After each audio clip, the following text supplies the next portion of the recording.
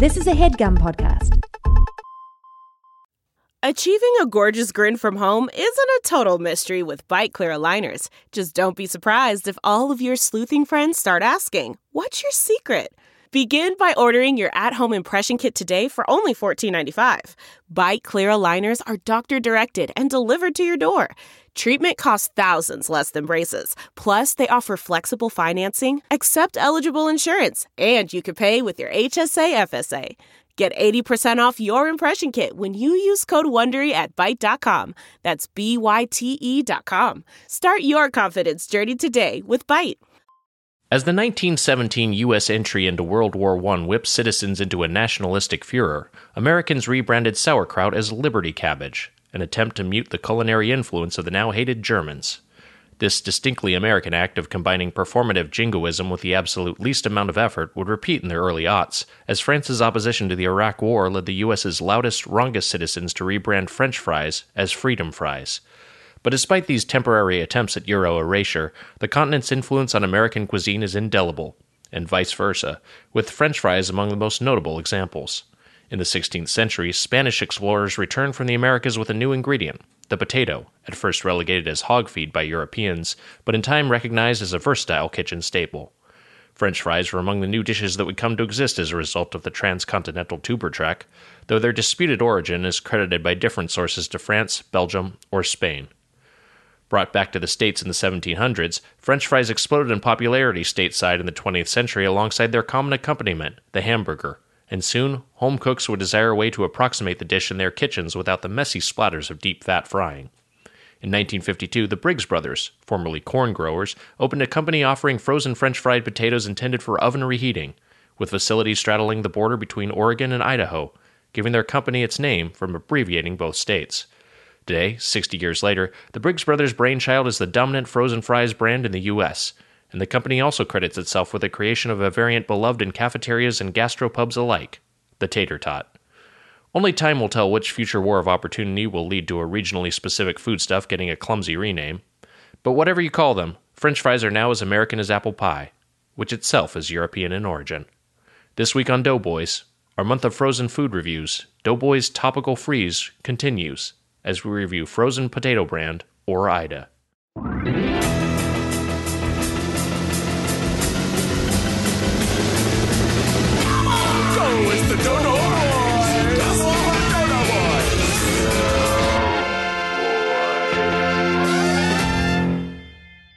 Welcome to Doughboys, the podcast about chain restaurants. I'm Nick Weiger, alongside my co-host, the star of Olive Garden State, Snack Braff, the Spoon Man, Mike Mitchell. Wow. We just read the other day that Zach Braff, during the filming of Punk, beat up a 12-year-old or something, right? Yeah, just beat the shit out of a fucking adolescent, a preteen. Just fucking clocked him. I guess what happened, apparently, that roast was courtesy of Blake Boyko, roastspoonman@gmail.com. If you have an insult you like me to mention that up the show. They had set up a prank. His friend on Scrubs, Donald Faison, right? Is that the actor? They're like best friends on the show and IRL. And so he'd set up a prank where his car was getting spray painted, and then Braff was so incensed by the prank, he obviously didn't realize it was fake for the show, that he chased down one of the kids and grabbed them and just like fucking pummeled him. Which is very, very, very. You know what? I don't just even curb stomped a tween because he was mad about his new car being But then he tells it like as a funny story. He tells us like, this is a crazy thing that happened. I honestly don't even think it's that bad. I mean, come on. That's an ordinary afternoon in Quincy. chasing down 12-year-olds with Wu-Tang and just beating the shit out of them. We're chasing down bad 12-year-olds. Well, it's there Quincy. They're all bad 12-year-olds. That is also true. Nick, the Doughboys came in to our guest. Yes. And I don't want to waste our guest time. It's a good guest today. We a lot of the times, Nick, you look at the feed and you're like, oof, look at this guest for Doughboys today. I'm gonna pass on this one. But today is when we actually turn on the podcast and you listen to it. Because I don't think that's the internal narrative of a lot of our listeners. I think. As an avid listener of this show, I'm looking. Frankly, I'm always looking for my own name as the guest. I'm always excited when my name pops up. But you guys have been on a roll. You had the Blank Checkies boys there last week. Loved it. There's some really good ones. I want to talk about that for a second. And Nick, do you want to play a drop? Do you want to play a drop? I do want to do that too. Look, there's a lot of things that have to be said, and I also want to say this. No offense, it's no offense to our guests because we're worse than our worst guests. Right. But that being said, there's some stinker guests. All right, Nick, stop saying that. Yeah. Speaking of Griffin Newman, there was a little thing. The Doughboys can't be bought. Yes. But he texted us and he said, check this out. Look at how cool this is. Tombstone Pizza slid into his DMs and offered him a bunch of Tombstone Pizza. And now look, the Doughboys can't be bought, but I'm offended that they didn't come to me. Wow. Well, because it's after the fact, it would make sense. You can't be bought prior to, but now it's just thank you. Now it's some nice thank you pizzas. And Nick, because of that, I'm lowering their score from 4 forks to 3.75 forks. That's canonical. This is bold. Yeah, this is wild. They've been booted from the Frozen Plate Club? So, you're booting them out of the Frozen Plate Club. Something tells me if you get the same offer, they're right back in. This is extortion. There's a possibility that if they message me and say that they're sending me free pies, that they're back in the Golden Plate Club, the first member ever. But right now, canonically, they're out. Weiger, they're out of the Frozen Plate Club. Doesn't this go against the quiz show rules? Like somehow you are looking for financial gain, or maybe do you think Tombstone at any point, Mitch, was like, we want to offer the pizzas to Mitch, but we don't want to be the reason this guy dies in his house. This podcast was built on the quiz show rules. That's what we base this entire show on, right, Nick? I'm just picturing how sweaty we would get in front of like a Senate hearing for violation of the quiz show rules. Which is the most drenched anyone had ever been as a witness. I would believe that this administration would make that their number one priority right now, is enforcing the quiz show rules on Doughboys for getting free Tombstone pizzas after whining about it on a podcast. I'll just say I would flip on Mitch in a heartbeat. I'm frankly been looking for an excuse for years, so no shit, you would. I have no problem turning states. I would help you out. I'd spring you loose. I'd pull a Flynn on you, Weiger. Once you were tossed away. That's the strategy you should be angling for a pardon, because that seems to where, I mean, you'd have to turn hard right, which would not be great for your acting career, but I think in terms of avoiding prison. What's wrong with that? Do a couple movies with Vince Vaughn.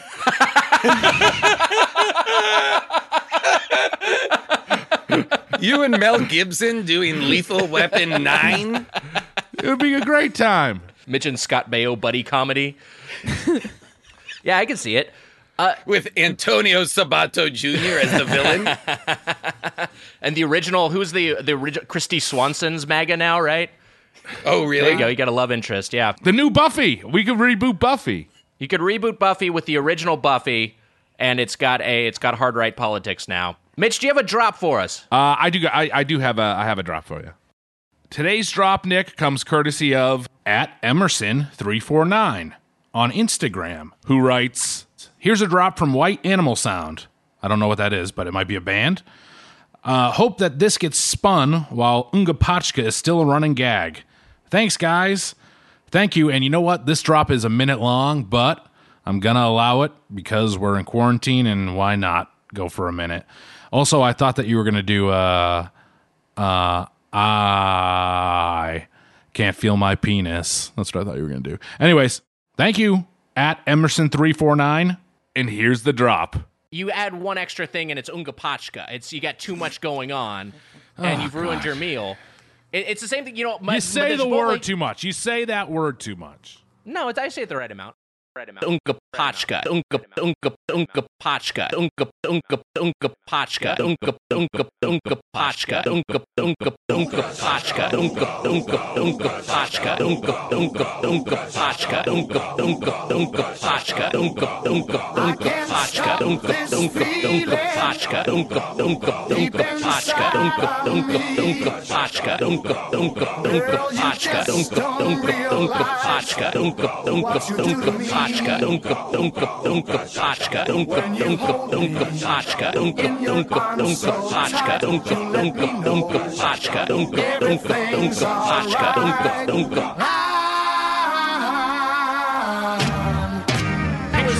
I can picture myself strangling you.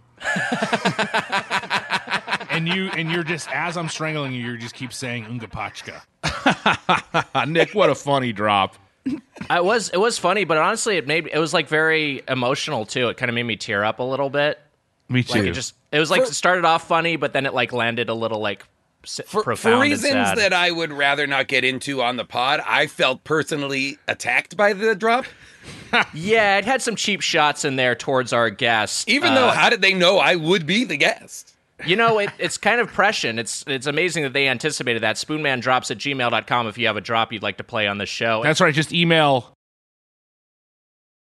to all your drops to that email address. One more time. That address is... And hey, Mitch, we're continuing our theme month of frozen meals. Are you guys are you continuing to do that, or is it just because Shampoodler forgets every week what the email address is? Like, there's just one person doing this. Per singer will get in there sometimes. Oh, that's true. That's true. Frozen meal theme month continues. Doughboys Topical Freeze, and our guest with us today, very, very excited to have him back from The Good Place, Big Mouth, and How Did This Get Made? Jason Mantzoukas is here. Hi, Jason. How are you, boys? And Emma, how are you? We're good. Yeah. We're doing good. We're doing great. We're hanging in there. Thrilled to be here. I talked all the way through the intro. Couldn't be stopped. As far as I'm concerned, I'm a co-host now. I'm not a guest. Let me introduce today's guest. For my upcoming movie, Scott Baio. Yeah.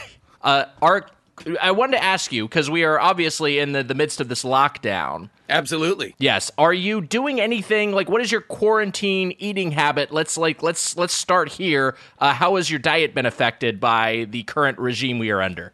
It's affected, pretty significantly because I eat, I would say, most of my meals out. Wow. Like, I am a social, like, my days are oftentimes structured like the daytime is either I'm on a job working or I'm off writing or whatever, have auditions or doing something. And then my only social time really is dinner with friends, which I do most nights.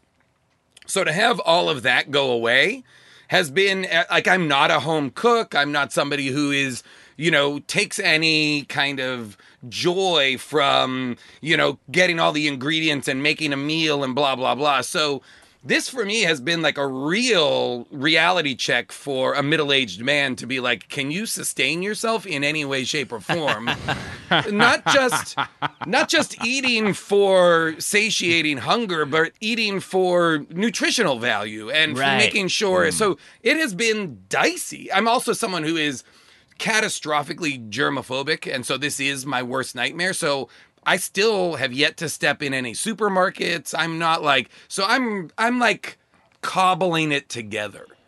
So are you doing a lot of meal delivery? What is your plan? I'm doing meal delivery basically, and I'm trying to group it all at once. So I'll get a bunch of different things at once, put them all in the fridge or freezer, and then eat them over the next week or two. That kind of a thing, essentially. Right. And that's what I'm doing. And then I'm getting, for all of my, the other stuff, I'm just ordering off of, either Amazon Fresh or Instacart or whatever for, hummus or, snacks and whatever. Anything dry goods I can do, coffee beans, oatmeal, that shit. I just order off of Amazon, assuming that it can sit in my garage for 4 days, decontaminating, and it's not in any danger, nothing perishable. Are you a coffee guy? Yes. You're like a big guy, because I'm drinking some Java right now. Okay. You said that as you finished a sip of coffee. Yeah, an audible sip of coffee. Yes. I take a big old sip. I make a French press every morning. Wow. And I put it in a thermal carafe and I drink it for the rest of the day. Come on, what are we doing? You got a bit, because I have a pretty substantial mug. I'm holding this up right now. I'm not sure you can see that on camera. This is my Monsters Inc. Sully mug. I was gonna say I can't see what the face on the front of it is, but yes, Of course. and that's Sully's face. That is also the mask you wear when you go outside, right? Just as Sully's face, or is it a Minion's face on the front of it? You got to rotate in all the different CG characters. I'll work a Shrek in there. Of course, you have multiple children mugs.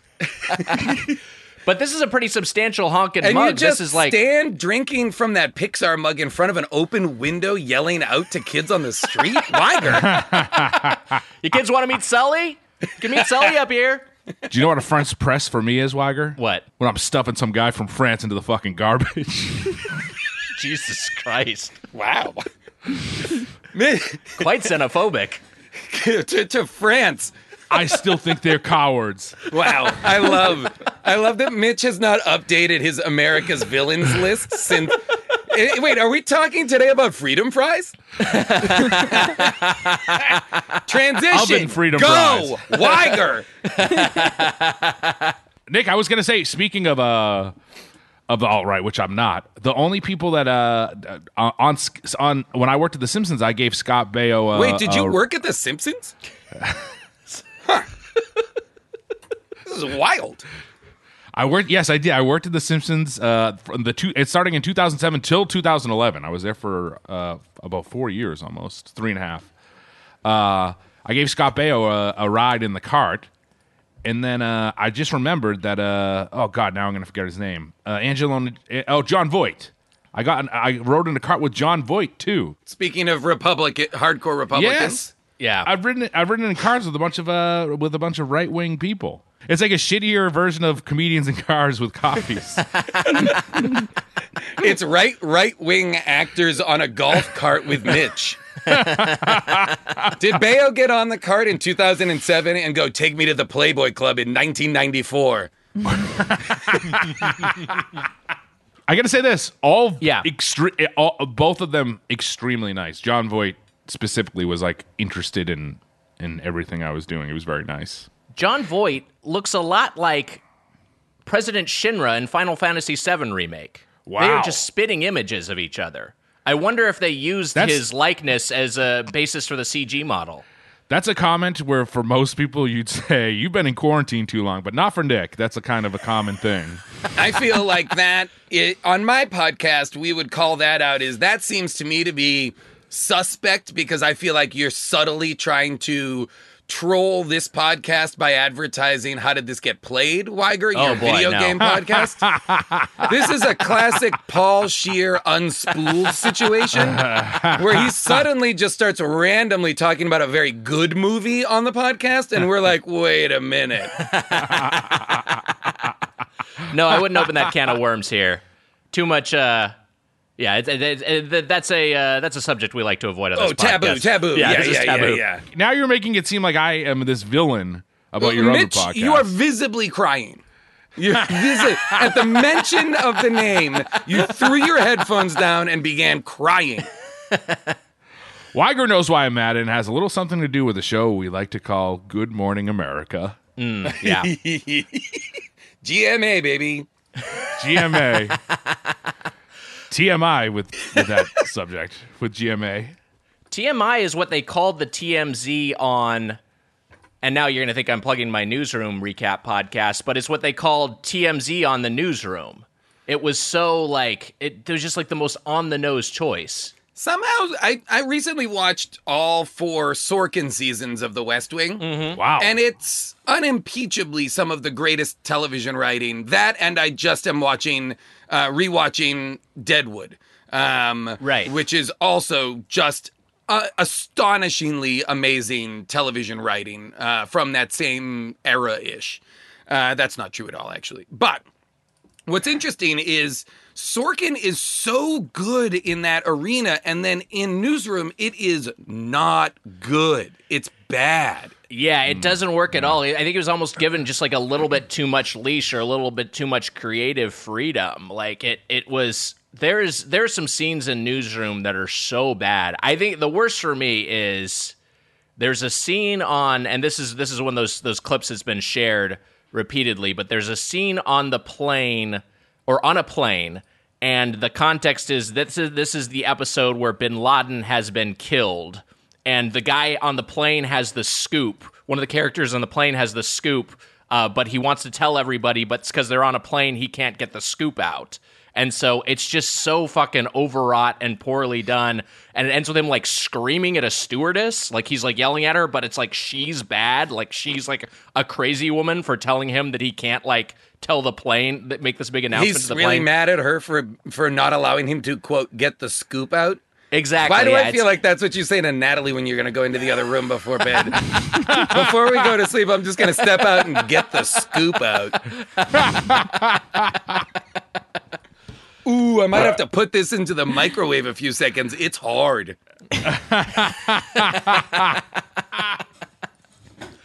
Are you, Jason? I know, and we should talk about this. That yes, I'm a creamsman. Yes, I'm a creamsman.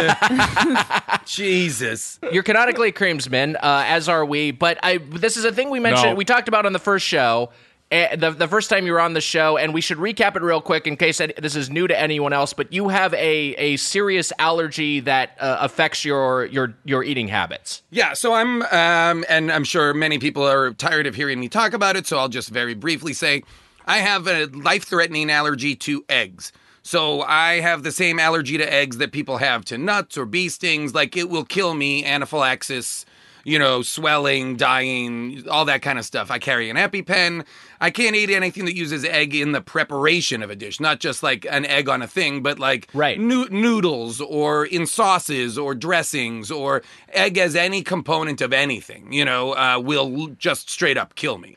Is there like a food that people assume is safe that isn't, or something that you wouldn't expect to have eggs in it that does have eggs in it? People don't oftentimes think through, like, people think, a lot of times people are like the obvious things, what they picture a lot of eggs in, like breakfasts, Right. Yes, obviously, breakfasts pretty much gone. Your pancakes, French toasts, waffles, all that shit, I've never had it, gone. Baked goods gone, but people don't always think it through to like noodles and like battered things and like stuff like that. And so there's a lot of, or sauces get me a lot in, like, the more complex a dish is, the more like one time I was eating something, it was a salmon dish, and the restaurant was AOC. Super complex dishes, really like delicious restaurant. And I asked them like 3 times, are you sure this is okay? And they were like, oh yes, absolutely. And there was something about it that I was like, oh, this is making me really anxious, this dish, just because it looked like there was so much going on. And I asked one last time, and the guy was really annoyed at me. And I could tell he was annoyed. My dinner companion was like, this guy hates you. And then he came sprinting out of the kitchen towards our table and goes, you haven't eaten any of that, have you? And I was like, I haven't yet. Why? And he was like, well, the salmon is safe. It is egg-free. But the candied apples on top are candied with egg yolks. Oh, wow. I was like, oh, well then this dish has egg in it. Like, yeah. I was like, what's happening right now? So, sometimes it'll get me like breadcrumbs. People won't think like, oh, that dish has breadcrumbs on it. And the bread used to make the breadcrumbs had eggs in it. So it's like that is how I get burned a lot. Little weird ways, not obvious clunky things, Right. Because egg is used as a binder in so many places. Go on, Mitch. He shouldn't have gotten so. Also, that's gross, by the way, Wagger. Your little fun fact that egg is used as a binder. He shouldn't have gotten so upset. What's over the fact What's gross about that? It's just it's gross. It's a binder. I don't know. Egg is used as a binder. It's kind of a gross statement, I guess. Well, no, I mean, like, because here's the thing. A lot of egg replacements do a similar thing, but a lot of them are sweet, like molasses or some things like that can be used to replace egg, or like cum is also another thing that can be used. It's a little saltier, though. That's what I was getting at, gross. Weiger. That's gross to me. I get it now. That's what it was like. Mitch, I agree with you. You just said cum is gross. It's gross. It's all over the place. Weiger is why it's all over the place. It's like a sprinkler going off. It's everywhere. I feel like cum is one of the things you can actually control pretty well where it goes. It's not going all over the place. I'm always stepping in it. It's fucking disgusting. You gotta stop nutting on your floor. We've talked about this. Floor nut. Put this in the pod. Make this part longer, Emma. Somehow pad this part. Just say floor nut a few more times. Floor nut. Zooks, I was gonna say to you, is it okay if I call you Zooks? Yes, Mitch. Of course it's okay you call me Zooks. You fucking weirdo. I was about to say that Halloween, God, did I already say this on the last time we were on? Halloween must be truly scary. I was hit by an egg on Halloween from teenagers in a truck, like in a pickup truck That's in insane. That's Swampscott, Massachusetts. Maybe it was in Nahant. Either way, I can't remember. But yeah, no, I was hit by like kids just driving by throwing eggs at groups, and I got hit and had to go home. And this being insane. Massachusetts, you chased down the 12-year-olds responsibly and curb stomped them, right? Yeah, baby, it was me. It was Wu-Tang. It was Frailbot was there. Micus, Frailbot. Chankton. Buxton. The whole crew. Frailbot is a North Shore guy now. Oh, really? Where? I don't know. I forget. Who cares? Fuck that guy, right? I feel bad guessing because I don't know if it's I don't know if I'd be right. Oh, it's okay. Don't worry about it. Plus, it's better that people don't know where he is because they'll go find him. That's the kind of fans you guys have. I know where Chankton lives. Guys, we can go talk to him. I know where Dano lives. What's going to happen with Chankton is that if it's like what my last weekend was like, you'll be up at 4 a.m. on a Zoom call with him. Half biffed, Weiger, as my dad used to say. Half biffed? Half in the bag? What is that? You never heard of half biffed before? No, it must be a regional thing. Yeah, like half in the bag. Yeah. 6 sheets to the wind. Okay, all right. I get it. Yeah. I get it. We were listening to Slippin' by DMX, and we both teared up. That gives you a... This is... Oh, so you were having phone sex.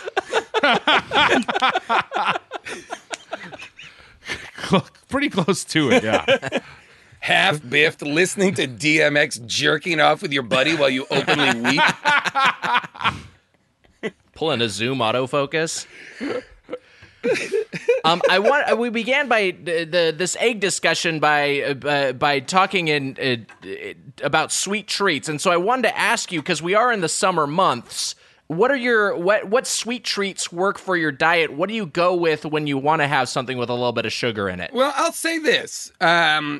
I am the recent explosion in like high-end ice cream shops opening. I don't know if it's going on in your town, wherever you're listening, but in Los Angeles, there's suddenly, Van Leeuwen and McCall's and what's the Magpies and all of these, higher-end ice cream shops, and almost all of them do vegan options. Right. Which I'm sure to you guys tastes like dog shit, but to me, I'm like, this is fucking great. So right. I'll do with that. I'll go to one of those spots.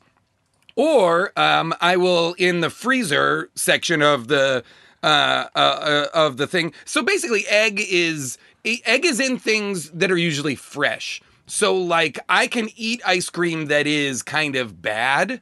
So like I can traditionally eat like an ice cream sandwich or a drumstick, something that is meant to last forever in a freezer and not spoil. Won't have egg in it. But so I can eat like a Breyers ice cream, but I can't have any of the Ben and Jerry's Haagen-Dazs, any of the good ice creams. Like, I was the kid, Mitch, you might understand this, at a birthday party who could only eat a Hoodsie. I 100% can understand that. Emma is nodding. Emma probably understands that as well. Yep. What is a Hoodsie? Hoodsie cups. My grandmother Yeah. used to get huge things of Hoodsie cups. It was like a treat at her house in the afternoons in the summer. It's like a little cup of ice cream. It's a little cup of very bad ice cream. Like, Yep. not creamy at all. It is watery. It's like in Well, a you cup actually that's this teeny tiny thing. you just made me mad. Why? You think it's good ice cream? I think Hoodsies are delicious. No, yeah, I boy. love them for nostalgia's sake. For nostalgia's Yeah. sake, absolutely. But Hoodsie is unimpeachably not good ice cream. It's no Brigham's. They're always so frozen because they were so little. They were like rocks. They were so Yes. cold. Yeah. Yes. Because I'm like you, Mitch. I'm a Brigham's stan. I'm Brigham's all Hell day, yeah. every day. They had a flavor called Nestle Crunch that was my favorite ice cream until they discontinued it. It is still available in the Northeast in quarts. I don't know if you know Yeah. this, in supermarkets. Brigham's. Yeah. Wow. Still Yeah. alive, but only in that fashion. No longer. Which also there's the last surviving Brigham's was basically Quincy had one of the three. And they've turned it into the owner turned it into a place called the Ice Cream Parlor, and it is basically the last surviving Brigham's. Dieter Lumbauer, he runs it, and it's basically is a Brigham's. I get raspberry lime Rickies there and mocha fraps and everything, and it rules. Yeah, that was like Brigham's or Friendlies were like, as a kid, real like, we're going to go to Friendlies. And we're all going to hang out. We're going to do dumb bits. We're going to eat a fribble. We're going to have a fribble or what was the one that's a name? Shit. It's been too long since I've been to a Friendlies, but I forget now. Anyway, I've now had a fribble because we went to Friendlies when we were on the East Coast. We went in Massachusetts. We went in Western Mass, and so I've had a fribble. I'm gonna look at the Friendlies menu real quick, see if we can figure out what you're discussing. But go on, Jason. Oh, that was so Friendlies and Brigham's to me huge, but a Hoodsie was not very good. But so I can eat some ice cream things. Yes. Just not what people love when they get ice cream, usually. Like the good stuff, it has a custard base, and that's egg in that custard. Right. I did you mentioned Hoodsie, and I looked at I Googled this, and it is like a thing that we've had Hoodsie equivalents out here. It's just not that brand. But I know the idea of like the cup, the small like 4-ounce cup of just like shitty super processed ice cream that you eat with like a disposable wooden spoon. Like, I mean, Karen, that my grandma used to have those in her freezer. And that was just a delightful treat. So, yeah. I know it, but I get it. I understand that it's just a nostalgic fondness. It's not actually quality. I wouldn't eat one now. Versus, like, I feel like a San Francisco thing that's similar to the Hoodsie is the It's It. Oh, yeah. It's It is great. Which is awesome, I think. Yeah, it's like fantastic. An It's It. I can eat an It's It, and now they have those in supermarkets as well, and it's fantastic. There's not even, so an It's It, if you're not familiar with it, is just basically an ice cream cookie sandwich that's got some sort of coating, usually chocolate, but there isn't even an egg in the cookie, I'm surprised. There is. That's what I was shocked about as well. But again, because it has to be shelf stable for that long, they don't put egg in it, you know? Wow. Weiger, you know what's another good grandma's freezer item? Frozen OJ. That's a good grandma freezer item. Now, what are you talking about, Mitch? What are you talking about? Yeah, what is this? What do you Because mean? all three of us on the Zoom call just made a face like, what the fuck? Especially with the vehemence with which you said it, knowing full well that we were all going to be like, of course, Mitch. Of course. Grandma's freezer. Ice cream Grandma's cups freezer. and frozen OJ? Yeah, the frozen OJ in the container that you put into a thing and then you turn it into a big thing of OJ. You know what I'm saying? Yes, we You're did talking do about that. concentrated. Yeah. Like a concentrate. I see. I'm not that crazy anymore. I Huh? thought your grandmother was taking gallons of orange juice and just sticking them in the freezer. I was like, Yeah. oh no, Mitch grew up with a lunatic grandmother that he doesn't know. Ooh, my favorite thing in grandma's freezer, turkey slices. Wait a minute. Helen Donovan was a saint. Yeah, you frame that as like a treat though. Like you just like orange juice from I concentrate. didn't eat fucking concentrated orange juice out of the frozen orange juice out of the can. I'm just saying it's a good grandma. It's a good grandma freezer thing. Yeah, Sure. that was Okay, I get something what you mean. Grandma always had. Yeah, I get that now. Yeah, I can't find this friendlies. The only thing I can find is the Fribble. Jim Dandy. And then Jim Dandy and then the is the one. Frenzy. Ooh, Okay, the Jim Dandy. Is that the a one Sunday? is the Sunday I was thinking of. Whew, just came to me. Wow. Love Wow. it. Well, there you go. We always used to get the Monster Mash. I think it was like mint chip ice cream with the cookies as ears. I used to do the one. Yeah, that's good. I used to do the one that also had like Reese's Pieces in it, and I can't remember what that Yes. one is called. That was a good one too because it had peanut butter syrup. That might have been. They might have been like a Reese's Sunday or something Yeah. like that, right? Or it probably had some stupid name. And also the classic, which I told Weiger, which I think we did get, is the ice cream man, the scoop of ice cream with the Yep. Reese's Pieces face and the Yep. cone head. Absolutely. How fun was that? I love the great. little ice cream guy. We always do the Baskin Robbins Clown Sundae, which I was a just similar don't feel treat. like you've spent enough time in Boston, Weiger, to really say these things.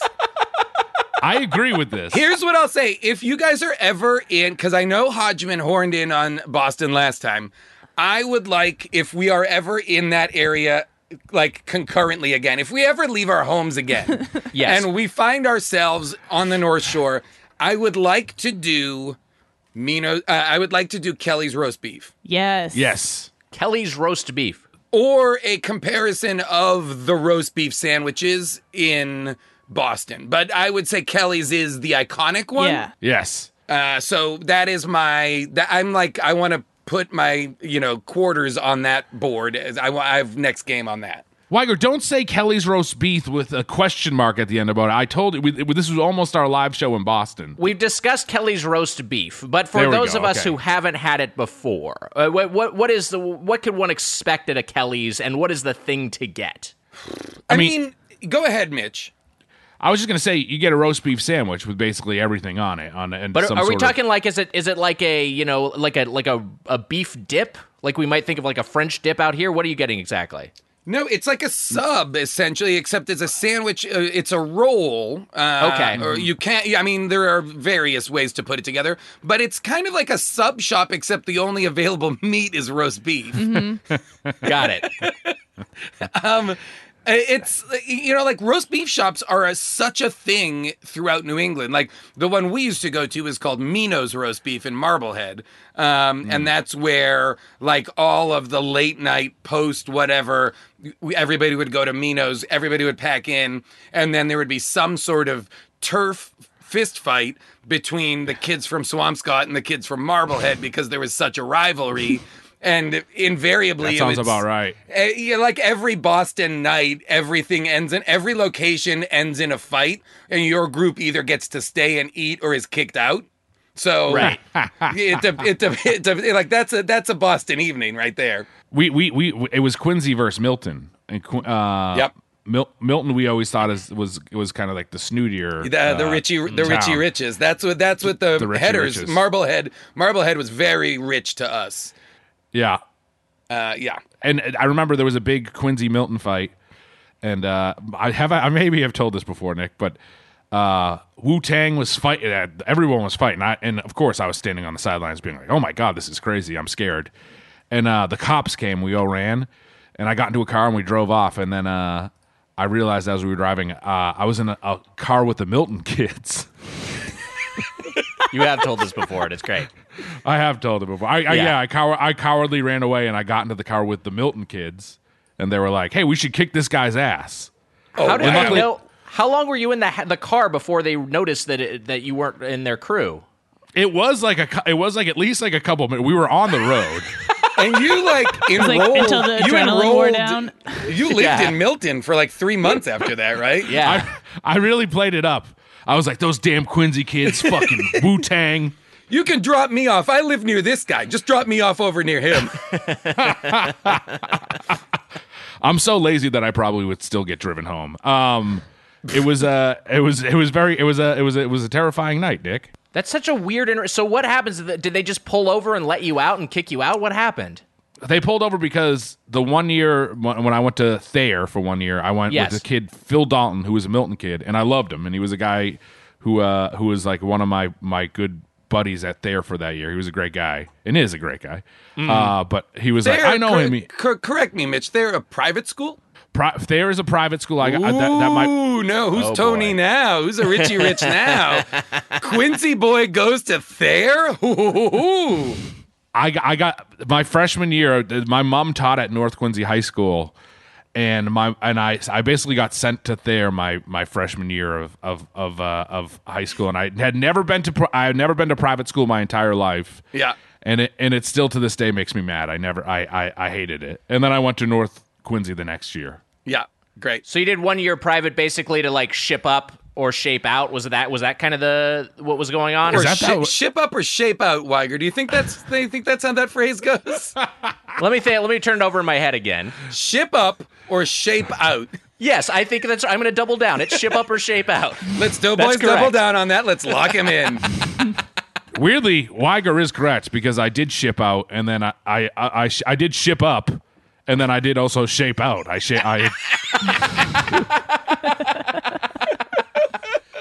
took on the shape of a big oval. I disliked Thayer a lot. It was a private school, and it felt snooty to me, and I didn't like it. And Ryan Whitney was my bully, of course. We've talked about this before. And he's now not only did he become a successful hockey player in the NHL, but then he goes on and he hosts a highly successful podcast. Have you had it? You guys should have him on Doughboys. We should have him. Settle we should some have scores. him on at some point. Truly. It would be fun to do I'm ready to square up against you to Ryan Whitney and then still have him kick my ass at like 37. I mean, you said he was a professional hockey player? He was a professional hockey player. I think there's no doubt. I don't think there's ever going to come a time that you're going to get one over on him. Yeah, he's a professional athlete. I would love it if Mitch committed to getting so in shape and jacked just to kick this one guy's ass. Like somehow this is the only thing holding Mitch back from accessing true success is this one bully. And Mitch's singular focus on revenge? Oh, that would be pretty great. As aggrieved as Mitch is, and as much as he holds a grudge forever, you'd think that would motivate him enough. You'd think that would be a factor. This is bullshit. It's because you say this because I hold grudges against you. You're just an annoying man. You annoy me. I'm friendly. This is GMA all over again. I'm a regular Jim Dandy. Oh, you can't even touch Jim Dandy. Piece of shit. So, but wait, this anecdote. I need closure on this. You knew someone from the high school that you had a friend. You had someone on the inside this car. That's why you were spared. Luckily, Phil Dalton was there, and he was like, "No, he's cool. He's a coward. Just let him out."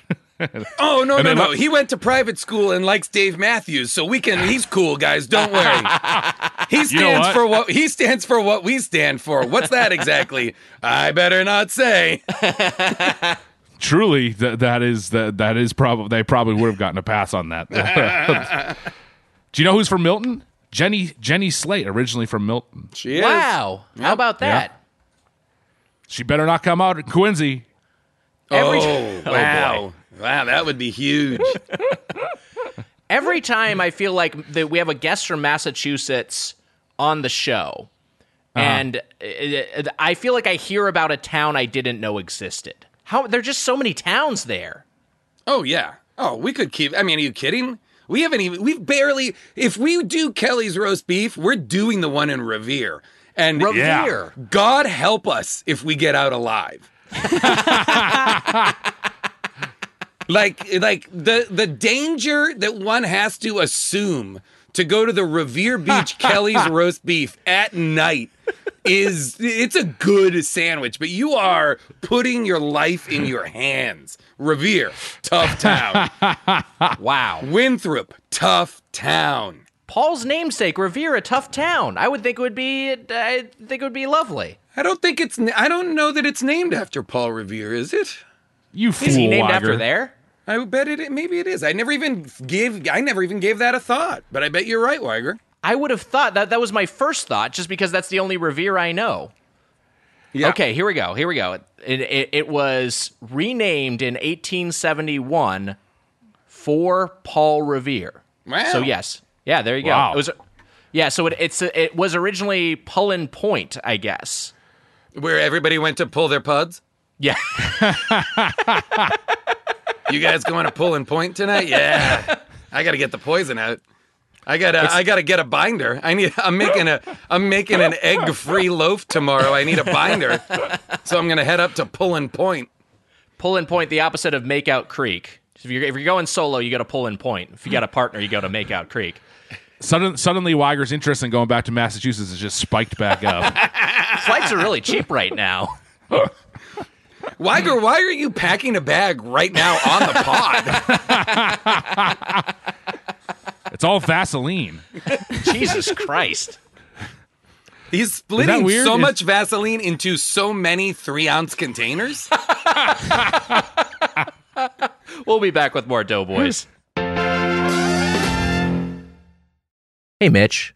I feel like during the summer, pretty much everything I'm doing outdoors is making me thirsty. Yeah, I'll tell you what the issue is. That blasted sun. Curse the sun, Curse the sun. giver of life, but also Give her a heat. giver of a dehydrator in chief, I'd call it. Mm-hmm. And you know what? Summer requires extraordinary hydration because of the sun You know what I that's like built about for the moon? everyday dehydrating moments. Yes. The moon is cool. Moon's real cool. When the moon is out, there's never a doubt. The moon is cool. And when the sun's up high, you can't deny it's gonna be hot, hot, hot, hot, hot, hot, hot, hot, hot, hot, hot. Anyways, I think that we've expressed that the sun gets you hot in the It sure summertime. does, and the moon keeps you cool. Liquid IV hydrates you with benefits like electrolytes, essential vitamins, and clinically tested nutrients. Mm-hmm. With 3 times the electrolytes of the leading sports drink plus 8 vitamins and nutrients in a single stick, it's clear why Liquid IV is the #1 powdered hydration brand in America. Wags, that's right. And you know what? It's so easy to just tear open a packet of Liquid IV, pour it into a cup, mix it up with some ice cold water, and drink it down. My favorite flavor, strawberry. It's a hydration multiplier. That's right. Gets you even more hydrated, and it's easier to stay hydrated while traveling. And you know what, Mitch? We like the taste. I love the taste. And you know what? I love that I'm getting all those electrolytes and I'm not getting filled up with sugars. Yeah. I love the smell too, and it helps you out, not just while traveling, but after a big night out. You know what I mean. Come on. Come on. The moon is cool. Cool. The moon is cool. Cool. Tear, pour, live more. 1 stick plus 16 ounces of water hydrates better than water alone. And Wags, it's got 3 times the electrolytes of the leading sports drink, 8 vitamins and nutrients, non-GMO, vegan, gluten-free, dairy-free, soy-free, and now sugar-free. We got white peach, Wow. green grape. Wow. Raspberry melon and lemon lime. That's right, Wags. Turn your ordinary water into extraordinary hydration with Liquid IV. Get 20% off your first order of Liquid IV when you go to liquidiv.com and use code Doughboys at checkout. That's 20% off your first order when you shop Better Hydration today using promo code Doughboys at liquidiv.com. I love Liquid IV. You know why? Why? Because it's cool. Cool. And the sun is hot. Hot. Spoon Man, I've always struggled with finding time to manage my finances. At the end of a busy week podcasting, the last thing I want to do is spend time budgeting all of my expenses or tracking down customer service teams to cancel old subscriptions I no longer use. But now I use Rocket Money, and it does all of that for me. That's right, Wags. Rocket Money is a personal finance app that finds and cancels your unwanted subscriptions, monitors your spending, and helps lower your bills so that you can grow your savings. With Rocket Money, I have full control over my subscriptions and a clear view of my expenses. I can see all of my subscriptions in one place, and if I see something I don't want, Rocket Money can help me cancel it with a few taps.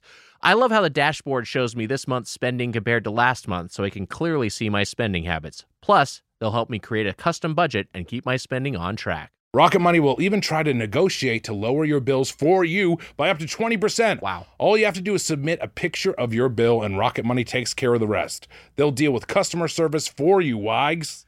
Rocket Money has over 5 million users and has saved a total of $500 million in canceled subscriptions, saving members up to $740 a year when using all of the app's features. Bye-bye, Doughboys Double. Stop wasting money on things you don't use. Cancel your unwanted subscriptions by going to rocketmoney.com/doughboys. This show is sponsored by BetterHelp. You know, Mitch, I got something I really need to get off my chest. Let's hear it, Wags. What's up? I've been having problems. Oh, no. Well, Wags, we all carry around stressors, big and small. It's true, and when we keep them bottled up, it can start to affect us negatively, like my problems. Well, therapy is a safe space to get things off your chest and to figure out how to work through whatever's weighing you down. Wags, what's on your chest? Let's see. Problems, issues, difficulties, struggles, the whole lot. Well, how do you feel getting them off your chest? I feel a lot better. Well, Wags, you know what?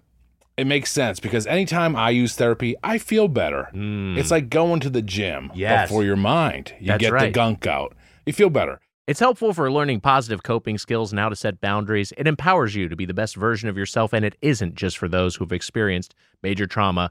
So if you're thinking of starting therapy, give BetterHelp a try. It's entirely online, designed to be convenient, flexible, and suited to your schedule. Just fill out a brief questionnaire to get matched with a licensed therapist and switch therapists anytime for no additional charge. Wags, get it off your chest with BetterHelp. Visit BetterHelp.com/doughboys today to get 10% off your first month.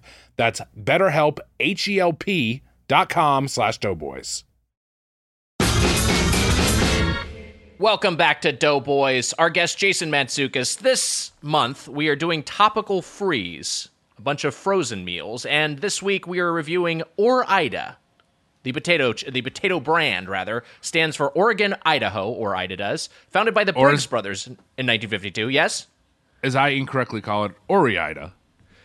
I think Ore-Ida is close. I mean, I think there's a case for that because it is like Oregon. And so you start to do, if you start to pronounce that next syllable, there's a case for Ore-Ida. But I believe it's Ore-Ida is the correct pronunciation. I guess we'll never know the real We'll never have answer. closure on this. Ore-Ida invented tater tots. The Briggs brothers who founded it are the creators is that true? of tater. Yeah, they are the tater tots is their brand. It is a thing they purportedly invented. Currently owned by Heinz, and they are the largest U.S. frozen potato brand. So, Mitch, before we move on, during the break you said you had something you wanted to return to. Well, I want to ask you. I had a Quincy trivia question, which is very, very much related to food.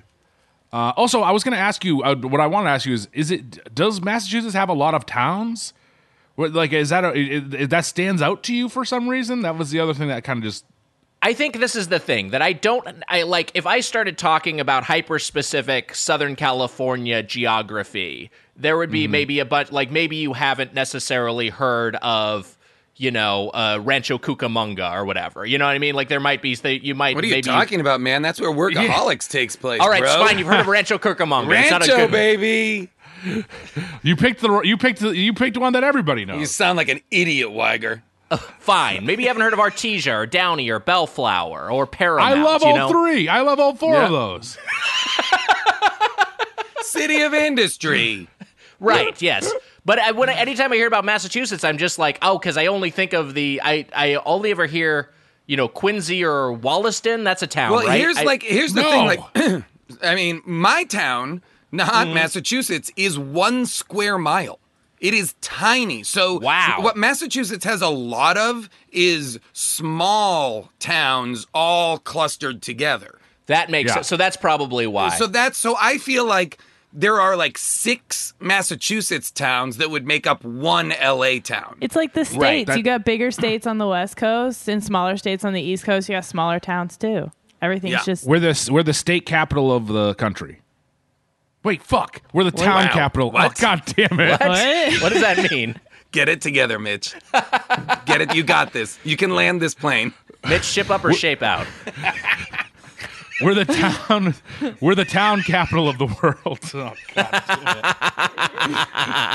That's on the license plate. Massachusetts, the town capital of the world. Mitch, what was your trivia? And I also want to say City of Industry. Bad. Come up with something better than City of Industry. It's a pretty unimaginative town name. I mean, it's very of on course, the nose. There was a lot of working class people work there. It makes sense. It's just too on the. Listen, only a fair private school kid would shit on a working class town like City of Industry like this. Wow. No. Wow. I'm shocked, Mitch. I'm shocked. I thought you were blue collar, but I guess not fair. I told Zooks about how I was roasted. I shouldn't. You know what? I shouldn't show my weaknesses, and also why? Because I'm going to show another weakness now. Is that on my license? I actually had Wollaston on my license, and it's a neighborhood in Quincy. Mm-hmm. And when I was in college, everyone was like, "You always talk about how you're from Quincy so much," which I did back when I was 19 and 20. And they were like, "And you're from Wollaston," and that was their running joke, was that I was from Wollaston, and it was very, very annoying to me. They pissed me off. I'm from Quincy. I mean, what would have to happen for you to turn against Quincy? Like, imagine what would have to take place for Mitch to, like, truly turn against that town. This is something that is so powerfully you identify with. It's wild. I think, like, they'd have to, like, pull down my pants and laugh at me and poke me out of town, I guess. That sounds like a fantasy of yours. I don't know. It came so quick and was so specific. Like, you've clearly thought. Like, maybe they'd put, like, a stockade in the city square, and I'd have to, like, have my bottom, my tushy exposed, and everybody's going to spank my bum and tell me I'm no good. Then I get kicked out of town, drive straight for Pulling Point. I like this is a place where you and I differ just as men, because my hometown, Lakewood, California, I don't give a shit about, and I could turn my back on that forever over nothing. Like, I just don't care. I have no allegiance to it. Jesus. I'd at least do it for money or something. Well, and I'm fond of my hometown, but never, like Mitch does, would I yearly go and live there for a month. Yeah. You know, right. I think I would lose my mind if I did that. Yeah. You know, but I also... It's beautiful there, too, though. Oh, it's so pretty, which is why I'm happy to go for a week and see my family and hang out and, you know, walk around. It's such a pretty town. It's great. I love Nahant, Massachusetts. Truly, it's like where the first game of lawn tennis was played in the United States and has one of the oldest libraries in America. Don't worry about it. Wow. I don't think the library thing might be apocryphal, but the tennis thing is right.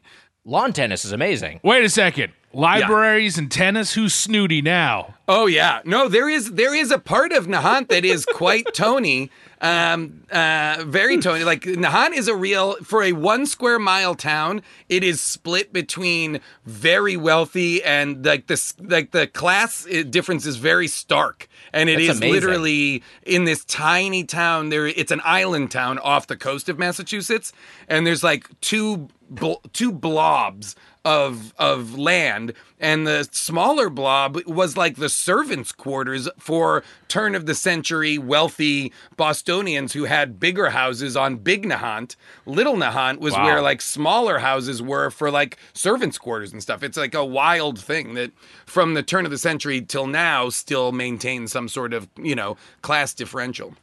Wow. Weiger's never even had a bar pizza when we were. You left too quickly. You got out of Massachusetts as soon as you could.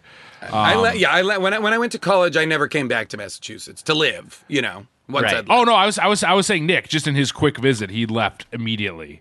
I stayed like an extra day. It was fine. What do you want from me? I want you to come hang around. I think you should go live with Mitch's mom for a month. And Mitch, I agree. And Mitch should live with Natalie for a month. you guys should do a full life swap. Yeah, a wife/mom swap. That would honestly, I think both of their lives would improve. Wait, is wife/mom a description of Mitch's mom, or is this a combination? I think it works for both. When my dad passed away, I got the title. When my dad passed away, the title was handed down to me. Like Dad, Mom became wife. Like in Deadwood, when Seth Bullock's brother is killed in the war, he marries his brother's widow and raises their child as his own. Now that your father has passed, you have to marry your mother. That's how it works. That's at least how it works in Quincy. This is sick shit. Quincy's not like that at all. It's a good place. I get along well with Mrs. Mitchell. We have a nice rapport. All right. We do. We've had some lovely conversations. I stayed at your house. I stayed at your house for multiple nights. We had a lovely time. She's not that fond of you. Can I ask you, Weiger? Yes. Was there at any point, Weiger, were you peeking? All right. All right. I have two things to say. Yes. Also, actually, here's the third thing. No, I won't say this third thing because you'll get too mad at me. Actually, I'll say two things. All right. There's a Quincy trivia question that Mike is. I do Quincy trivia every Saturday night. We play Quincy trivia. Got it. How could there be that much Quincy trivia to play it every week? Every week you play Quincy trivia? Like, examine your life and the choices you've made, Mitch. To clear it up, the questions aren't about Quincy. I should have been clear about that. Okay. This is your Quincy crew. It's my It's Quincy just a crew. trivia night with the Quincy. I got it. Forgive me. Go ahead. It's trivia night with the Quincy crew. Got it. And Mike has had a food related question. I want to ask it to you two, to you guys, and yes. Emma too. All three. Mike has asked. All right, Heinz subtracted by the combined total. Sorry, Heinz flavors combined by the total flavors of Dr. Pepper plus flavors of original Baskin-Robbins ice cream flavors. So Heinz varieties Okay. minus flavors in Dr. Pepper minus original Baskin-Robbins ice cream flavors. So I don't remember the number of flavors in Dr. Pepper. That's my issue. I have a general. I think I know the Heinz, and I obviously know the Baskin Robbins. But the Dr. Pepper, I just have to take a wild guess. I wouldn't know Heinz either. Yeah, I don't know Heinz. I'm assuming this is the Jimmy Buffett Heinz 57. Yes, that's where we're. Wags, That's where you we're got going from? one. That's Okay, right. so 57, and then I'm just going to guess that there are 21 Dr. Pepper flavors, somewhere in that range. I know I'm not exactly right. So that is what? That puts it at 36 plus 31? No, 60? it's subtracting again. You're subtracting. subtract- Oh, you're 12. subtracting again. Okay, so 5 is my answer? It's 3 is the answer. It's but you 3. were Okay, close. so it's in the right ballpark. Wow. 23 flavors in Dr. Pepper. 23. Did anyone get that right? How is that possible? You know what? We on this podcast we played a little game where we try to guess the numbers or we try to guess the flavors in Dr. Pepper. Remember that, Wags? Yeah. You know what I will say I did do during this quarantine? I ordered a box I think I got it on Amazon, but it was a box of root beers. Wow. A box of all different random like local root beers or small batch root beers, and it was awesome. That sounds like it rules. Any standouts from that? There were a couple. I should have made I didn't write them down, and I don't remember the names because they were all completely unknown to me. Wow. But a bunch of them were terrific. Absolutely, yeah. Do you know in my house, Nick, root beer is a binder? All right. Did we talk about Mitch? Have we talked about Moxie on this show? Oh my god. No, we haven't talked about Moxie. Weiger, no. have you ever tried Moxie? That's What is the Moxie? move. Moxie Okay. as a drank or stank is We where should it's get at. some. What is Moxie? It's a soda. Is that regional to New England? It's a Yes, soda. Maine. Yeah, okay, that's what I thought. It's like in an orange can. It's funny, my brother once thought it was orange soda and insisted on me buying it for him, and then he sipped it and hated it. It's literally like tasting melted down pennies, or Yeah, it's not. it is awful. It's Not alcoholic. No. No, it's a soda. So this is like a non-alcoholic Malort, it sounds like. It's like it's a proper local soda that is like black licoricey kind of pennies kind of, that's the taste. Taken to an extreme though. It's a brutal drink. Yeah, it's I like think. bitter and herbal. why do all these regions have just like something that tastes like shit that they have? That this is our thing. I think they used to be things that were almost like medicines. No, You know yeah, what I that's mean? what Like- this is saying. Moxie is flavored with gentian root extract, which is an extremely bitter substance commonly used in herbal medicine. Yeah. I Wow, feel like okay. all these things started as medicine type things that then somehow just became like local sodas that were made, for just this market, Right. So after that, everyone was taking it to cure the Spanish flu, and then it just kind of endured in the aftermath. I think Trump just announced that the way to beat coronavirus is a one can of Moxie. Wow. Breaking chews. It's gonna be a rush on that. That's that is funny. Like the things that they consider. My dad loved black licorice and he loved black jelly beans and stuff like that. And he'd hide them in his drawer at his dresser drawer. Oh God, dresser drawer.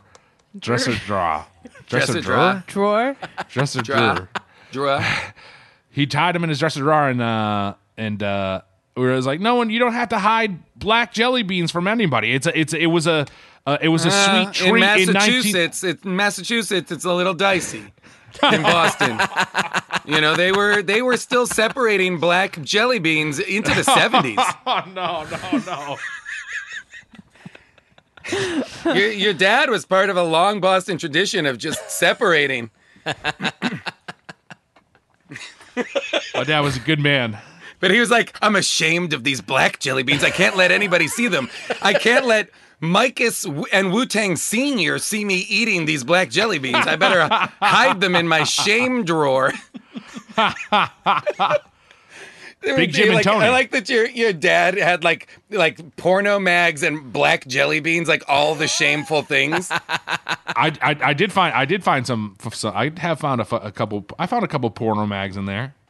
Very cool. Covered in Weiger coming in with a really gross, very cool. My dad didn't have any porno mags lying around. Yeah, I was always mine thought that was an didn't exotic either. thing at other kids' houses when their dad would have like a porno that you could find in their bureau. Or that they were like obviously, not like the Right. like the kid would like be like, oh no, my dad's magazines are all right there. Like I never saw or found anything weird in my house. I was at a friend. I've told this story before on the podcast. I'll just do it real quick. But I was at my friend's house in elementary school, and he had an older brother, and his parents were literally going to a dinner party next door. So it was me and my friend. We were both 8, and then his older brother and his friend. We were both like 13, 14. And so the parents are like, "We're just going to leave you here. You can order some pizza. We're just going to go to this dinner party down the street, and leave you alone." And the second they walk out the door, the older brother's like, all right, let's get Dad's videos, and went and got like a VHS stack of just fucking hardcore pornography. And I'm 8 years old, so I have no idea. Like he's just putting in a porno tape, and I'm watching this, and I'm just going to like from zero for never even seeing a boob to like full penetration, and it was like seeing a new color. I was just like, I don't even know what I'm watching. This is so wild. But anyway, it was like 2001 and Space at the end of 2001 Space Odyssey. Yeah, I became Star Baby. And so we're watching this.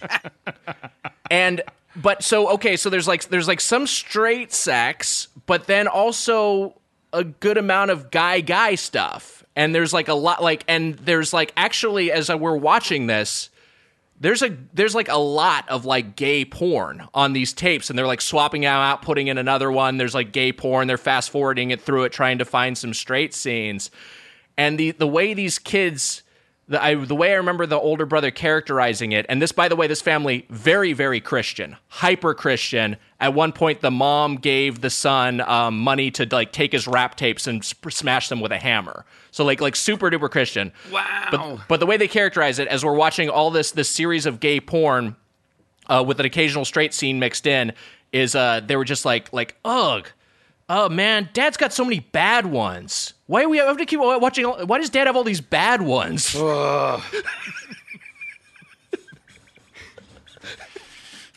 Yikes. Anyway, I'd love to catch up with that family on a double. Could you have them on a double, please?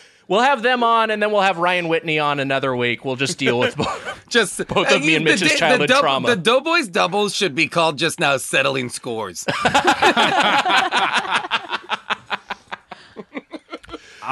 Nick, I was going to say quickly. Yes. I'm sniffling up a storm over here. 1, allergies. 2, the cats are shedding. Nick, I just want to let everyone know if they hear me. If they hear me. The cats are shedding left and right. There's fucking fur everywhere. But I just want to give an update and let you both know that my Billboard chart #1 song is in the works. Wow. Okay, good. I mean, the time frame has elapsed, but let's. I'm happy to extend. I will give you. I'm in for, what did I say? 10 grand. I'm in for. Yeah. Yep. You said you would match Weiger's 10 grand. I'll match Weiger happily, and you know what? I'll extend as long as you need. Because I want this to happen. I don't want to be the brakes on this at all. So yes, my 10 grand still is in the pot. And Hodgman, I will notice, has not ponied up a goddamn penny.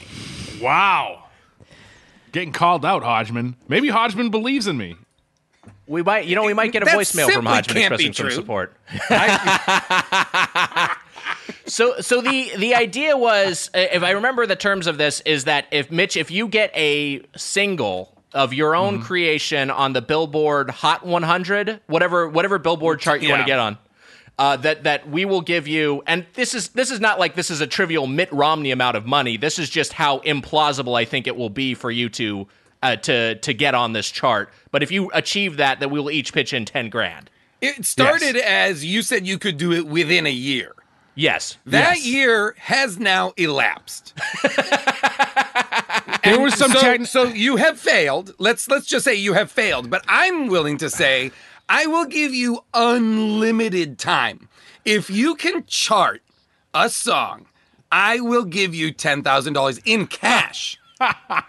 In singles. I will them in make singles. I'll make it rain on you, Mitch. Like we're at the what was it? The Golden Apple on Route 1. What was the strip club on Route 1 called? That sounds about right to me. Route 1 the was bananas place. What's the bananas? Dancing Bananas or something? Oh, what's that? Oh, the Golden. Oh, The Golden Banana? Was that it? Maybe it was called the Golden Banana. That's maybe what it was. It might have been the Golden Banana. That's Yeah. what I was thinking.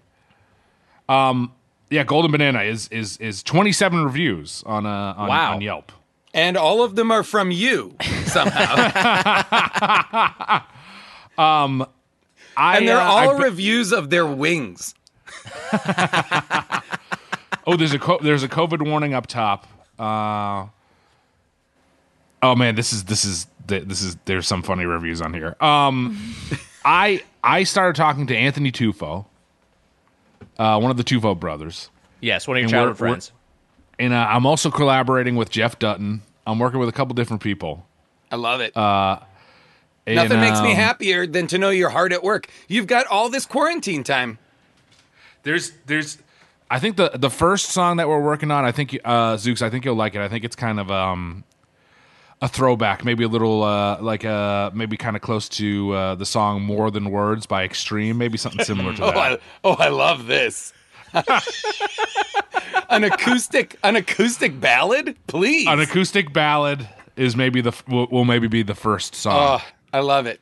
It's going to be about 4 tracks. Weiger is my plan. I want to do 4 tracks. I like it. I like Mitch. Put out an EP with a lead single. Like, I will buy this. You can make money. This is a way to make people will buy this if you put it on the streaming services. If you make real songs, I will buy it. Absolutely. I have a feeling I think we're gonna chart. I think it's gonna happen. All right. I fucking dare you.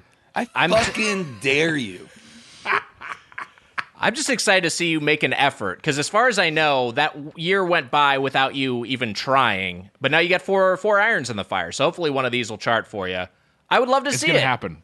I need to be at the 10 Gs, but I'd love to see it. I would love it if Mitch released an album and it was like great and everybody was so excited about it and everybody was downloading it and blah blah blah and it was like a success.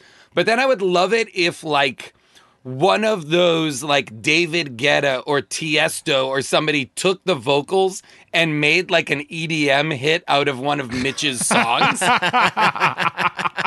Like just took the vocal track and just turned it into and like charted with that.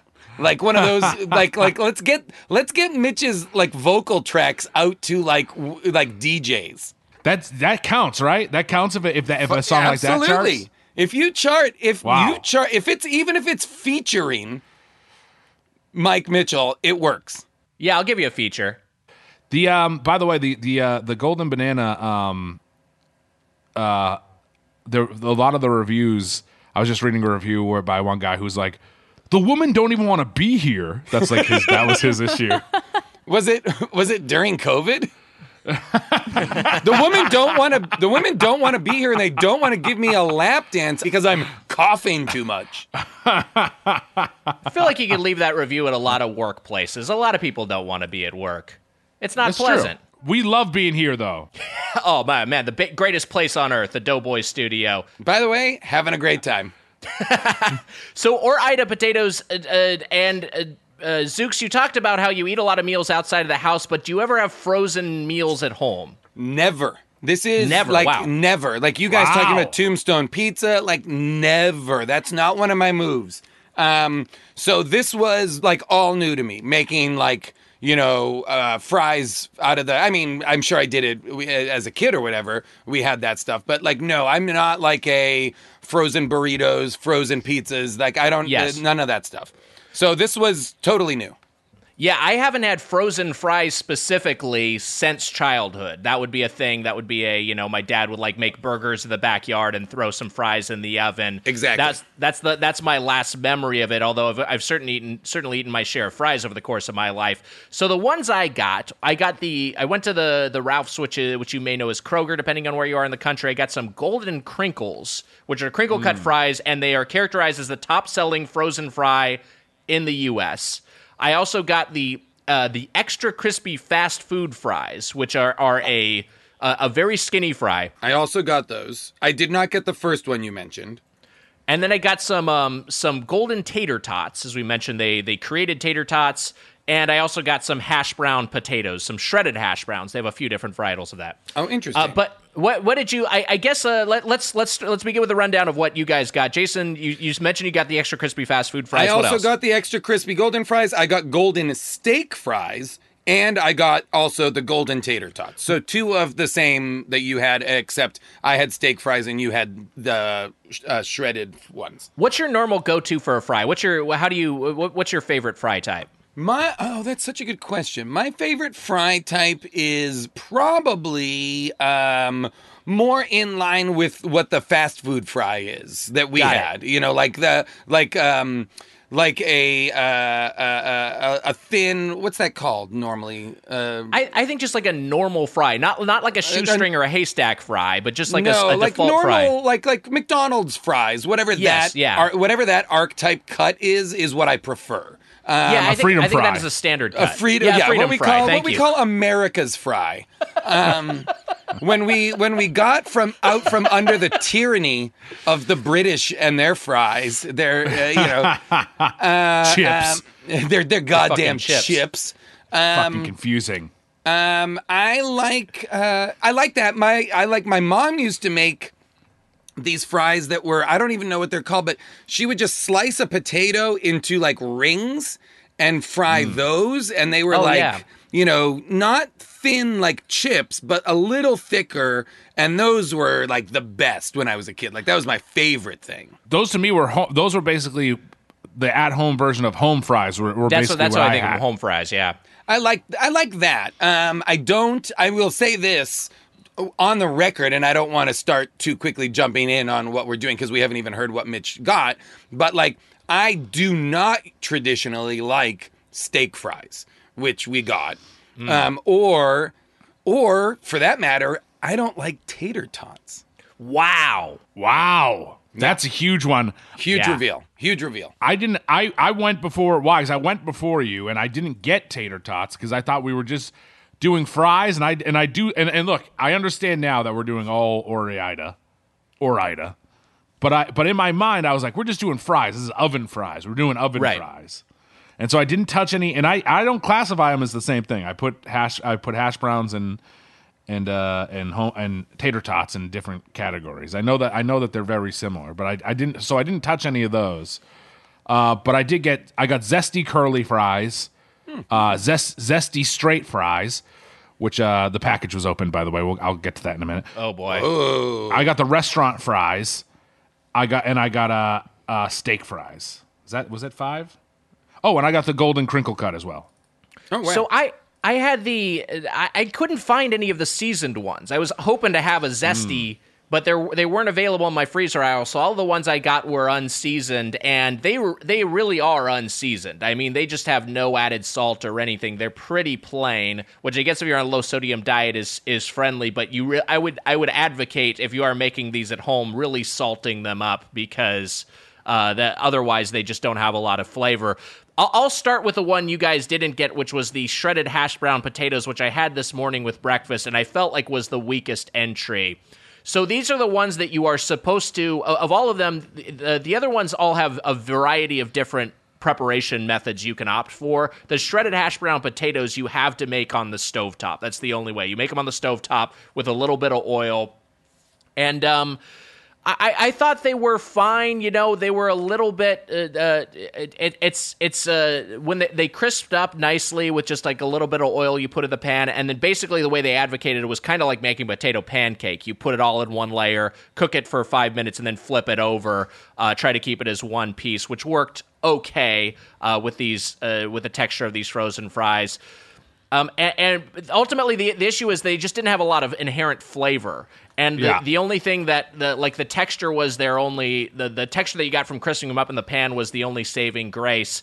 But as such, I was just like, this doesn't feel like this is worth the calories to me. I don't know why I would have these. And also, like, it's pretty easy to make home fries from scratch. Yeah, go on. I gotta ask, did you add any binding agents or no? I just used a little bit of avocado oil, which was the oil I had on hand. So no, I didn't. I mean, I used like a tablespoon of cum. But, sure. Okay. Yeah, but I mean that's like most of my cooking. I had them as part of a complete breakfast with some with some eggs and some strawberries on the side. But I just I didn't love these. You call it Weigergie, right? Yeah, you can just prepare it in a batch, keep it in the cupboard. Sell it at a farmer's market. Let's move on to the oven fries side of things. So the golden crinkles, I think either those or the tater tots. Honestly, probably the tater tots were my favorite of the bunch, but the golden crinkles I felt like were the superior fry, and I was surprised because I expected the extra crispy fast food fries to outperform them. But the issue is the extra crispy fast food fries were just a little bit insubstantial. Too crispy. And I felt like all I was getting was crunch from them. And I followed with all these, I'm doing exactly what the box tells me. I'm following the bag's ingredients to the letter to try to get an accurate representation of these. Nick, you know what I thought the issue was? Yes. They were roasted, toasted, and burnt to a crisp, those little fries. It's true, yeah. I felt like it was just eating like sticks. Like it was like almost like I was eating something out of a fucking, like those fries you get in a bag or you get in like those Andy Cap fries. That's what I felt like I was eating. Just heated up. Here's the thing.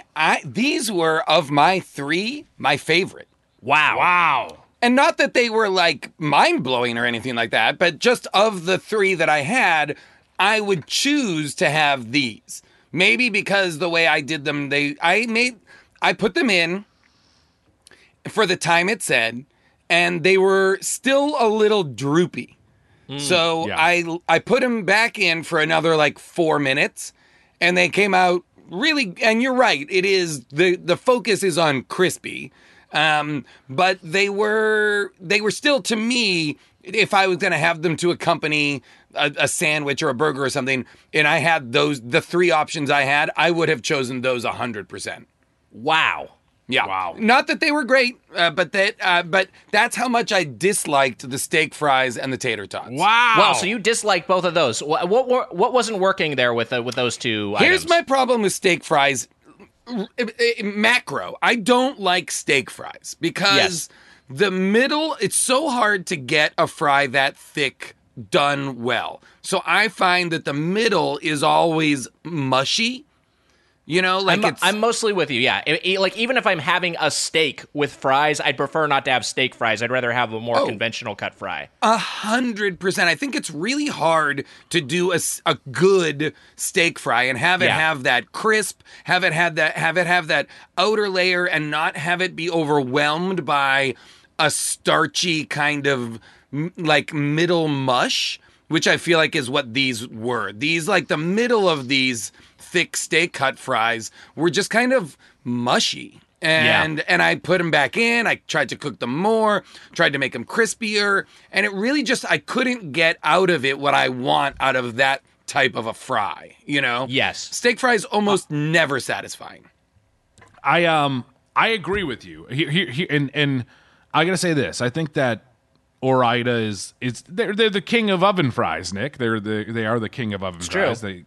And I think that a lot of the times, like you mentioned, the hash browns and the tater tots, and for me growing up, it was just a place that did them, and it wasn't always the best taste. But like if you dazzle up your hash browns, you can make them taste pretty good, and it's kind of like, oh, this fills the need for fries that you can make at home.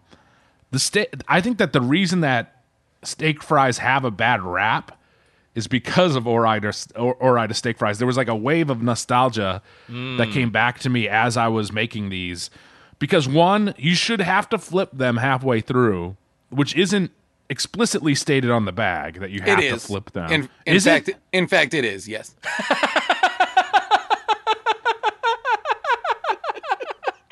Wait, you're telling me that Mitch didn't read all of something? I'm about to blow your mind, Mitch, because there are, I'm not going to lie, four instructions.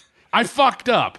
I thought that there, look, but I also remember as a kid. Heat for 18 to 23 minutes, flip halfway through cooking time. Wow. I mean, like, it's like the second sentence. I got to tell you, it's always rule number 2 that always slips by me. I did flip them anyways, but here's the thing. I remembered as a kid that whole process of putting these in there, then having to flip them, and then all for what? It was not even worth it. You know what I mean? In the end, I agree with you that steak fries can be great. They just have to be very well done. They're very hard to do. They have to be very crispy. I think it's not a home-based thing. You have to be in like a real... Like, I would order steak fries at a steak house because I'm like, these guys, they're going to do it right, you know? Yes. I would never choose to, at home, do steak fries, ever. Certainly without access to a deep fryer or something. When steak fries are done right, they can be S tier. They can be an S tier fry. I think I disagree with you. These were a different kind of S tier. Oh boy, if you catch my drift. Yeah, I gotcha. I can complete that S word. I will say that I feel like steak fries. Semen tier? Wait, that's what you were thinking? Wait, is that good or bad? Yeah, where is that rank? like is that better? Worse? It's above S tier. Oh wow, okay. Shit tier, Weiger. I meant shit tier. Yeah, I gotcha. I think the ceiling for even a well done steak fry for me is a little bit lower, just because I don't like all that potatoey. For me, if it's gonna get that starchy, that potatoey, I'd rather have a different potato preparation altogether. Already, you're already saying a bad steak fry. You're negating a good steak fry. If it's potatoey like that, it's not a good steak fry. And these Ore-Ida fries, like they, not only do they clump up and they taste potatoey, but they also taste like freezer. They taste like you can taste like the frozen potato. That's a big issue. I think without deep frying them, you cannot cook the middle of the steak fries without ruining the exterior. Yeah. If you're oven doing frozen steak fries, I think it makes the exterior hard to get the middle to do anything, and otherwise you have a kind of crispy exterior and then like a mushy, not quite, just like warmish interior.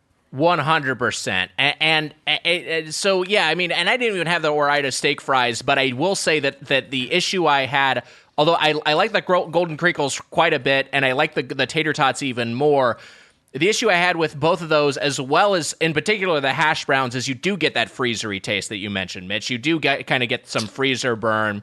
and especially anything that's not like thoroughly crisped up. But the tater tots, it was just like, oh, this is a little bite of childhood. This is that nostalgic. This is this is like a hoodsy. Or, this is that sort of thing. Like, I'm biting in this, I'm like, oh, I like this. I like this in the same way that I'd like these from a cafeteria when I was a kid. And they were, I've certainly had better tater tots in my life, but they were quite good. They were quite comforting, and I think they had a great texture and flavor to them when I salted them up a little bit. And the Golden Crinkles, similarly, they were just like, oh, these are good. They're not like a Shake Shack or a Del Taco crinkle cut fries. That's great, but these were fine. I thought they were totally fine. Nick, you told me that sometimes you'll revisit your elementary school and you'll put on a spinny cap and you'll try to go in there and get yourself some tater tots. And you said you almost called them Bader Tots? Is that a thing where you like masturbate for tots? It's a fundraiser I got every year. Bader. We got to support. Did Weiger ask you to do his Bader Tots thing? I don't get it. Bader Tot sounds like the fifth member of the comedians of who are the comedians of comedy? What were they called? Oh, do you mean the blue collar comedy tour? Yeah, Bader Tot. Bader Tot sounds like the fifth member of the blue collar comedy tour. He's opening for Jeff Dunham right now. Ladies and gentlemen, Bader Tot, in the loudest cheer you could ever imagine. Because those comedy tours are still selling out right now. Because listen, guys, puppets can't get the disease. It's true. Puppets can't get viruses.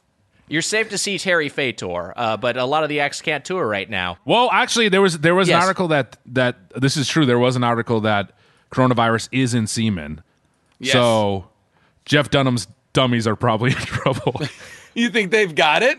You're saying Dunham is fucking Peanut? You think they've got it? You think Dunham is railing Walter? Just giving it to the jalapeno? I'll be 100% honest. After 2 months alone in my house, if there were puppets here, I mean, I'd be giving it a thought. At some point, Dunham is just starting to feel heart eyes towards Ahmed the dead terrorist because he's got no other companionship. He's like, we just never understood each other.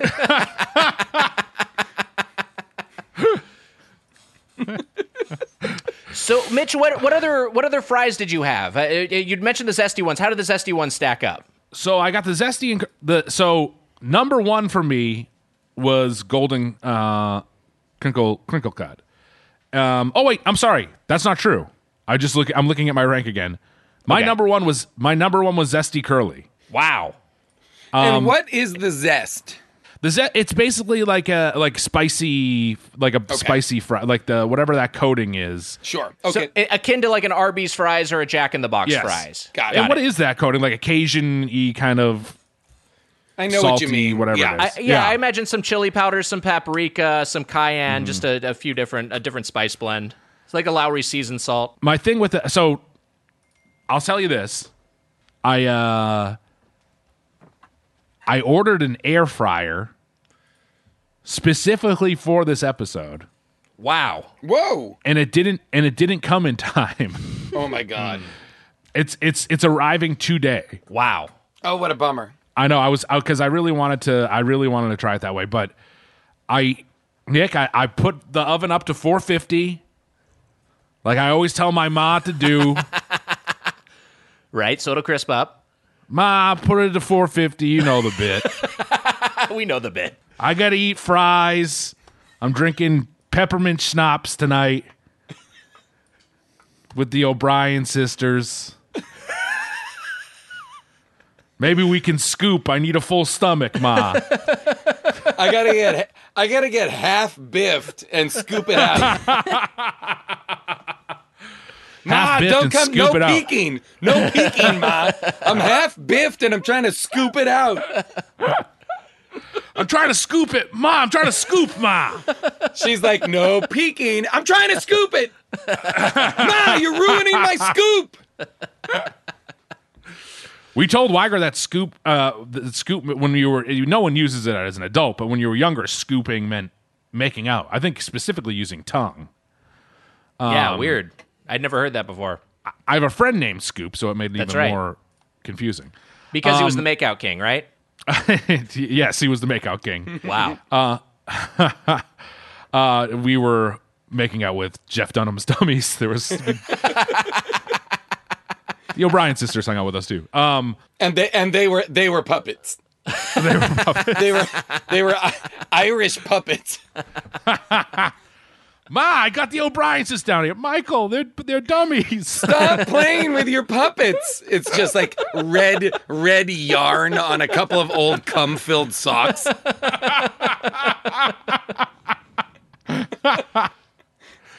That poor lady. Zesty Curly, I think, is the right. It's just it's kind of like the right amount of, not perfect amount of thick, but it's just the perfect. Right. It like I said perfect still. It's just when you put them in the oven, they don't overcook and they don't undercook. It's right there. They got a nice. They're the Goldilocks fries for sure. They're the Goldilocks fries of this entire thing. The seasoning is on there, so if there is any kind of freezer taste, you don't taste it. The Zesty Curly is really good. I like genuinely was a good fry. Toss those in the oven, wise, you'd be happy. Second for me was the golden crinkle cut fry. That's the best of the non-zest flavors. Then third, I had Zesty Straight. And I think that they were opened, but they were still good. They were open, but I thought I'm just gonna go for it. You know what I mean? They were opened and you ate them? How open? Yeah, That's like a quarter of an inch ripped open, or like opened open. it was like this much of the bag at the top was opened. Like that's Does that an make inch. sense? Yeah, that's an yeah. inch. That's too much. Now it could have been me jamming them into the freezer, and that's kind of why I was like, "Oh, I'll just go for it." You got to. It might have popped or something. Yeah, you got to soldier through with some of this stuff. So I like when someone sent us a drink or stank that was just in an unmarked bottle that he filled up himself, I was ready to drink it. You should. Yeah. I all Poor the judgment time there. on the show, I am shouting at you guys while I'm listening. Do not eat things or drink things that your fans give you. I'm with you. I'm with Jason. This is a recipe. You've eaten so much of your fans' cum. It's crazy.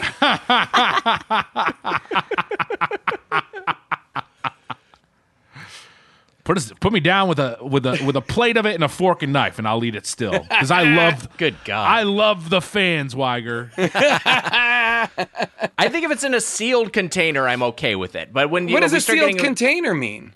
like if it's an unopened bag or an unopened box or like a can, Oh, like a that's sort of- product. someone's giving us a that's product. Fine. Yes. Oh, no. Yeah, Oh, that's yeah. fine. I'm talking about homemade. You guys eat stuff that people make for you and bring to your live shows like it's like a normal thing. No, but if somebody gives you like a sealed bag of chips, absolutely, that makes sense. Yeah, I'm generally not skittish about that. Yeah, guys, come on. If you send a vacuum packed bag of semen, Weiger will take it down, but not if it's loose. He'll use it as a binder. A Weiger binder. What was on your Trapper Keeper as a boy? I'm trying to remember. I think I went plain a lot of years. Oh God, that is just that. I mean, of course he did. Yeah, Why I don't did know I if I had even anything in particular. I had a Peachy folder at some point. Remember Peachy? Was that a thing for you? No. What is Peachy? Peachy had like a different athlete, so it was like a Wheaties box version of a folder. Had like a sports guy and a but generic, just like a generic football man. But I had those. Those are pretty cool. But yeah, I think generally I wasn't doing anything too exotic with my Trapper Keepers. All right. I didn't have anything. I'm a little older than you guys, so like I didn't really have things that had pictures on them. Everything was very plain. Right. And then it was really like you got your school books and you covered them in brown shopping bag. I remember that, yes. And then it was all about drawing on them or having your friends who were better artists draw on them or whatever. A Stop and Shop bag. Absolutely. You take a brown paper Stop and Shop bag. Do they still cover books like that? I wonder. Yeah, I don't know. If we have any current middle or elementary school listeners, hit us up. Let us know on social media. Do you cover your book with brown paper shopping bags? I bet not, because we barely even have brown paper shopping bags. Or books, really. Yeah. Or school. Maybe. Or school. That's true. Right now. That's true. Like we have none of these things now.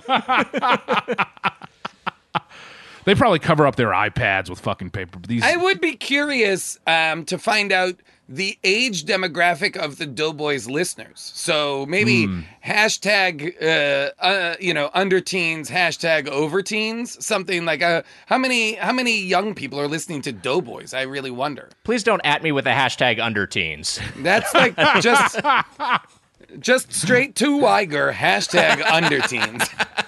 I would say, I'll say this. If you're breaking it down by life expectancy, I'd say that most of our listeners are in the twilight years. No matter how old they are. Mitch, we should get to our... yes, please finish your rundown. We should get to our final thoughts. Then restaurant fries, then steak fries were my final. Restaurant fries, like I said, roasted, toasted, burnt to a crisp. Steak fries, we talked about. They have those issues. Set a bad example for steak fries for the rest of the world, so... So we should get to our final thoughts on Ore-Ida potatoes from the freezer aisle, and we'll go around. We'll give a rating from 0 to 5 forks, following our closing argument on this particular brand. Jason, you are our guest. We will begin with you. Okay, so it's tough because I want to only compare these to my expectations, I guess, for frozen fries. Like, I shouldn't be comparing these to restaurant fries or my expectations for, like, restaurant, right? Something that I would get out of a deep fryer or whatever. So I had the 3 that I mentioned. My choices were extra crisp fast food fries were number 1. Number 2 were tater tots, which I don't love. Mostly texture-based is what I don't like about tater tots. It's like a texture I don't like. It feels like little starch bits. I don't know. And then steak fries. They have the same issue as the steak. They definitely have that freezer taste a lot of the time. And they also have that, like, the outside gets crispy, but the interior feels like mealy or something. Like, just not quite. Maybe I just didn't do it right, or, I don't know. Like, I just couldn't get the consistency inside and outside to be what I wanted. But, so the shoestring, or not the shoestring, the whatever, extra crispy ones, but though I would eat those. This was not like I would not be excited if I was, like, making burgers at home. I would rather, like, make a baked potato than any of these fries. Really. You know what I mean? Like, if I'm looking for a starch or something like that, none of these really... Maybe maybe what Mitch you're describing with the crinkly ones, or maybe there's a better iteration of it that I would like more, but none of these would I like go to or be excited about. So for me, this was unsatisfying, interesting, but unsatisfying in a way that was like, I would not be thrilled to make these. Would I eat them? Sure. Did I eat them for lunch today? Absolutely. I had a very starchy lunch, but I also don't think they're like bad or gross, or they're not like trash or anything like that. They're just, the expectations are met. They're just disappointing, I guess. So I'm going to go kind of middle. I'm going to go 2.5 forks. Wow. 2.5 forks, 2 forks, 2 times from Jason Mantzoukas. Go ahead, Mitch. Well, I guess you're only as good as your worst fry, right? But also, are you as good as your best fry, Nick? Wow, I guess that's the question. This is a real Zen koan. Yeah.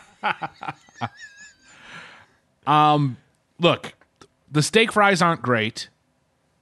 The restaurant, even the restaurant fries were my second to last choice. But even those I still enjoyed. They were roasted, toasted, burnt to a crisp, like I said, but still pretty good.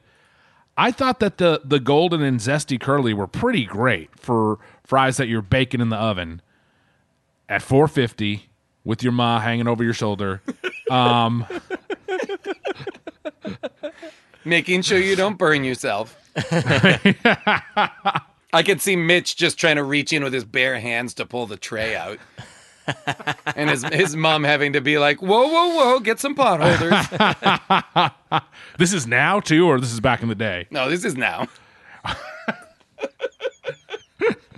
By the way, you can spell bare hands either way when referring to Mitch. Yeah. God damn it. You got them big meaty paws. I know. It doesn't help with other things. And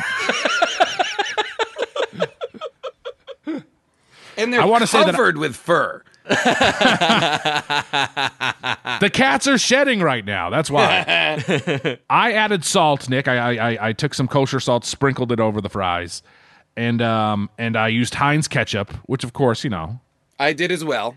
that's the S tier ketchup. You know what? There's nothing that right. Is there anything that beats Heinz, Nick? Yeah, I love Heinz. Give me Heinz over any places, any gastropub's house ketchup any day of the week. If you even try and give me Hunt's, I will fuck you up. If you're like, if I say, can I get some ketchup, and you hand me Hunt's, I will straight up punch you in the throat and walk out. I agree. That is, this is why we bond. We have that Massachusetts thing in us. That instant escalation to physical violence. Immediate, needless. The slightest provocation. Oh, yeah. It's on. Hunt thinks it's better than Heinz? What, does Hunt think it's fucking better than Heinz? You better back off, Hunts. Trust me, I went to school for a year with a bunch of Hunts. Bunch of Hunts. Oh, boy. Oh, yeah. I think that we brought up the black jelly bean conversation earlier. And I think that there's actually kind of something similar here where these steak fries were like the first attempt at frozen fries, it feels like. These Ore-Ida or Ore-Ida steak fries were like the first attempt at fries, and they're not good. They're not great. People still buy them, obviously, but they're not. You taste the freezer burn, you taste the clumpy potatoes. They're not good. The zesty curly fries are great, and I really wonder how they'll taste in that air fryer when it comes, and if that will make any difference. I mean, honestly, all of them. I really, the technology has gotten better. You don't have to heat up the oven to 450, which is too hot, by the way, far too hot, Nick. My kitchen was smoldering. The oven door was open. Well, that was the issue. It shouldn't have been. Yeah. That was your problem right there. I mean, in that case, you've done a number of things wrong.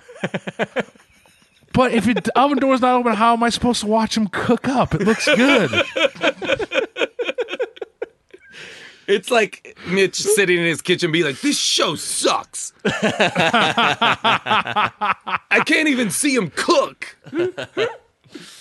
The nostalgia factor for me, this is like one of the things that I feel like young kids are able to cook on their own, like Elio's Pizza, or Elio's as we were corrected. I was a big Elio's, and I also called it Elio's Pizza Kid. Yeah. Wow. This and like putting fries in the oven when you're taking a home ec class when you're in 6th grade or whatever. These are the things you go to first. So there is a nostalgia thing here, but I will say, for a frozen fry that you cook in the oven, the zesty and golden crinkle cuts are 4 fork fries. Wow. And that's, you know what? I'm going to go with the best and say 4 forks, Nick. Because the best of the best, I don't have to get the worst ones, you know what I mean? Toss them out. That's a Frozen Plate Club level ranking, although we know it won't be eligible based off of our guest score. And also, just to be clear, no one has made it into the Golden Plate Club yet. Frozen Plate Club, yes. You've booted Tombstone out. Yes, because you retconned Tombstone in an amateur effort to get them to send you free pizza. I like that you were so butthurt that they sent it to Griffin and not you. That's what this is all about. This is just grievance. This is not. This is. It's messed up. That, you know what? Even if they send me free frozen pizza, which they should, I don't think I'll change my score. Wow. So are you saying that quarantine Doughboys can be bought? No, we can never be bought. Yeah, the Doughboys can't be bought. Okay, good. But still, I like to get my little ass kissed, Nick. Ew. This is really gross. Yeah. So I got the. I'll just say, there's not a reason for me to ever have these again. Wow. There's just no situation where I'd be like, I want to have fries in my freezer that I can heat up in my oven. I think absent a home frying apparatus, which I do not want to have because that would be dangerous for me, I don't see any justification for ever buying these. I like you to Zook's point about he'd rather have something else. He'd rather have a baked potato. I'd rather have if I'm making some burgers at home or something. Give me Ruffles chips. Give me like just potato chips out of a bag, or give me potato salad. I'll make some potato salad, and I'll prefer that to any of these oven fries. That said. I think the tater tots were pretty good. The crinkles I also liked. The fast food fries, hash brown potatoes I could take or leave. Still categorizing these as a frozen fry. Seeing how this brand is achieves what it is attempting to do. For me, this puts it right at that 3-fork threshold because I think it's just right down the middle. And that yes, this is what you'd want if you want this, but this is not something that I personally want. And hey, that's our review of Ore-Ida. As Doughboy's Topical Freeze continues, it's time for a segment. And hey, it's the return of a beloved one. I've chosen a pie, and Mitch and Jason must divine a series of clues to guess what it is. The winner gets an IOU for a pie. The loser goes home empty-stomached. This is another edition of Pie in This Guy. I started singing pie, pie, which one is in this guy? Baked a pastry that was tasty, but a mystery, which kind? And Mitch and Mantzoukas giving it their best try, guessing this'll be the type of this pie. This'll be the type of this pie. A little low on the range with that last note there. Crushed it. Breaking news. Yeah. Don McLean dead. He jumped off a bridge. Wow. The tragedy. He left the he has rescinded his American citizenship. So you'll take turns getting increasingly more obvious clues. There are 2 lifelines. One, you can ask Emma for her opinion. Okay. And second one, we normally do the smell test, but because of the remote record setup, we will be doing an eye test. I will screen share a close-up photo of the pie, and you can glean from that whatever you choose. Wow. And Jason, you're our guest. You get to choose if you want to go first or second. I will go second. Okay, so Mitch, you will start with the least obvious, the most obscure clue, the most obtuse one. You made a good choice, Zooks. All right, let's do it. Oh, I'm a fan, guys. I know how to play your games. Mitch, here is your clue. Yeah. If you want to find this pie in the wild, go a little south of the Mason-Dixon line. If you want to find this pie in the wild, go a little south of the Mason-Dixon line. Wild blackberry pie. Okay, so you took wild very literally there. It is not wild blackberry pie. Do you know the Mason-Dixon line, right? Yeah, of course. What is it? I dare never step over it. All right, this next clue is for Jason. Remember, you do have 2 lifelines. Ask Emma and the eye test, which you can use at any point. Okay. Jason, your clue. Not eating this pie would be a real rook-y move. Not eating this pie would be a real rook-y move. Jason is thinking.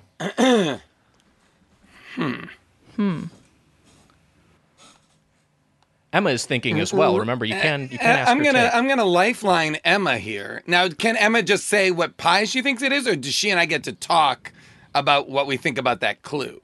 You guys can have a discussion. You can have a brief chit chat.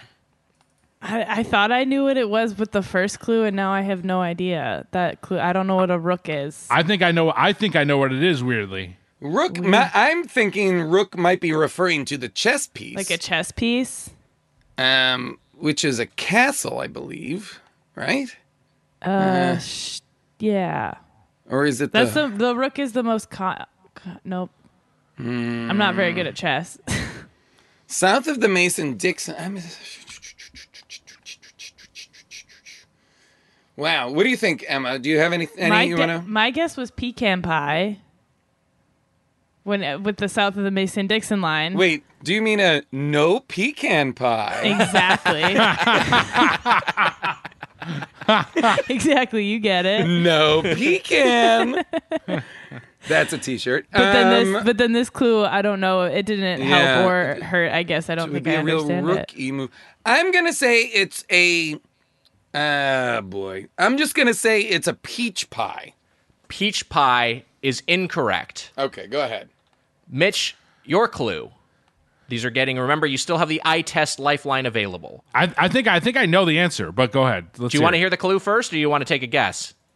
I mean, it's funnier if I don't even hear the clue. Okay, go ahead and go. If you want to take a big swing and not hear the clue, I will read the clue after your guess anyway, so Jason can hear it if you are incorrect.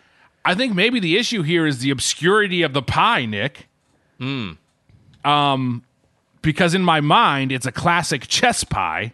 Mitch, is that your guess? Yes. You have one pie in this guy. Wow. I owe you one chess pie. What when is all it? this shit. I don't even know what a chess pie is. I don't even know what that is. So this may be a regional thing, and I didn't take into account that everyone here is from New England, but this is a big pie in the southern United States, a chess pie. A chess pie is basically a sweet pastry pie that I believe is just flour, sugar, eggs, which you obviously can't have. How dare you? I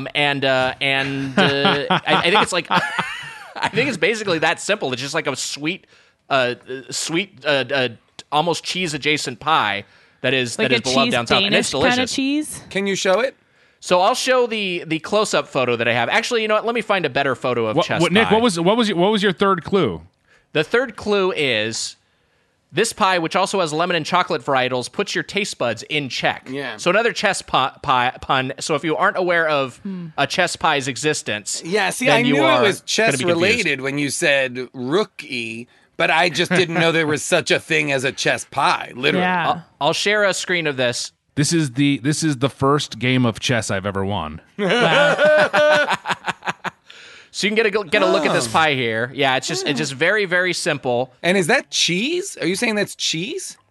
It's not cheese. Is it like a cheese Danish type thing? Like Yeah, I sweet, think it's akin savory to a thing? cheese Danish, but it doesn't actually have cheese in it. But I think of it in terms of, I think the etymology is some people think it's because of a southern pronunciation of cheese, because it's a derivative of an English type of pie. But yeah, just as far as in addition to the crust, the filling is just eggs, butter, sugar, cornmeal, and sometimes vanilla. So it's pretty simple. So Zooks, you were playing a game for a prize you couldn't win. No, I wouldn't.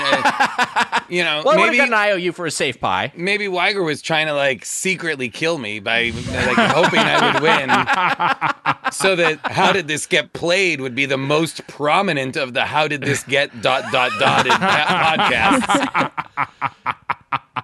Be a big smoking gun there if this is how I poisoned you. That was pie in the sky. It's just like a restaurant fire feedback. Let's open up the feedback. Today's email comes from Caleb in Chicago. Caleb writes, I'm a market researcher in the packaged food and beverage industry, and prior to my current role, spent years analyzing the food service industry.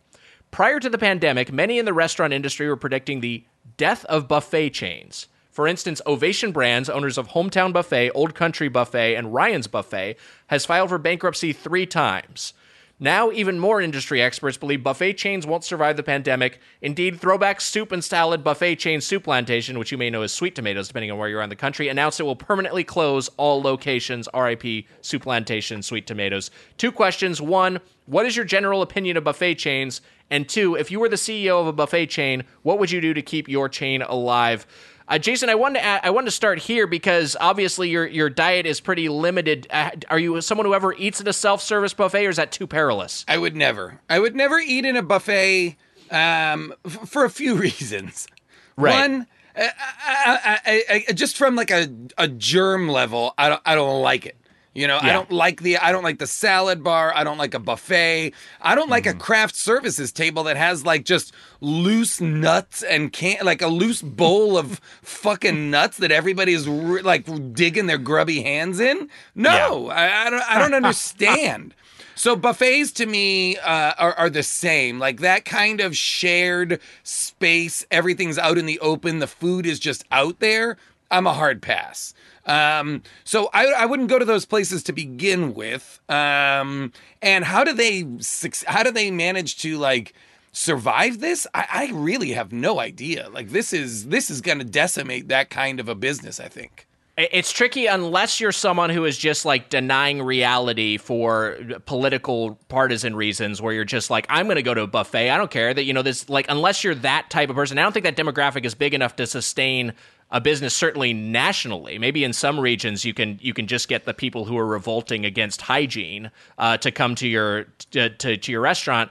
But my thought on that is I think you got to switch to like back to the cafeteria style service, where you're not the person who's grabbing your own thing. You've got a food service worker behind a counter with glass who is, Chipotle. People know Chipotle. It's that same sort of thing. They're like, you want some baked beans? I'll give you some baked beans. They're kind of prepping your plate for you. That makes sense to me. But that's a different business model. Then that means they're going to need a lot more people. That's 100%. Like how do you, like, the kind of what's like, I suspect the metrics for those kind of restaurants require that nobody really needs to be interfacing for the customer to experience the food, really. Yeah, versus for like sure. a Chipotle or whatever, there needs to be, or any kind of construct your own, there needs to be people there doing that job, and you have to pay those people, That's a great point, because I never even think of it should, because it seems like it seems pretty obvious, but I never even think of the labor savings that a buffet. That's probably where most of their margin is. That they just are like, aside from just having low food quality,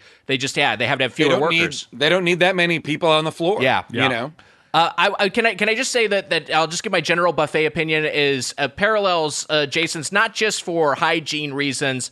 Although that is a thing that I've always had an issue with. It's just, you'll just see someone reach their grubby hands in and grab a brownie or something barefisted. I'm just like, that's gross. But also, it sounds like you're referring to me, both of you. When you both say grubby hands, I just feel like I've lifted my hands up earlier. I just feel like I got hands. Grubby paws, like grabbing around for like a fistful of peas. Like you're snatching a salmon out of a stream. I will just say that my issue with buffets is that I get full quickly. And Natalie, my lovely wife, has a voracious appetite, despite being a very slender person. Okay, she's just someone who can just eat and eat and eat. Keep it clean, Weiger. Keep it clean. Oh, not sexually. Certainly not for me. Is Natalie's dad Slender Man? I had to ask. Your dad is not Slender Man, but she can eat a lot, and I get full after. I'm like a one pump chump, but for buffets, like I have one plate and then I'm full, and then I never get my money's worth. I'm the sucker who keeps buffets profitable. / the same thing. I'm the same thing at casinos. I put $20 into a slot machine and it's gone, and that's it. That's my whole experience with gambling. Just sounds like you're more of a fool than anything. But also I gotta say, one pump chumps, it's efficiency, baby. You got places to go. You have binding agent to make. Deficiency or efficiency? Also, Slenderman's asked that I kill in the name of him. So, oh boy. Mitch, don't do that.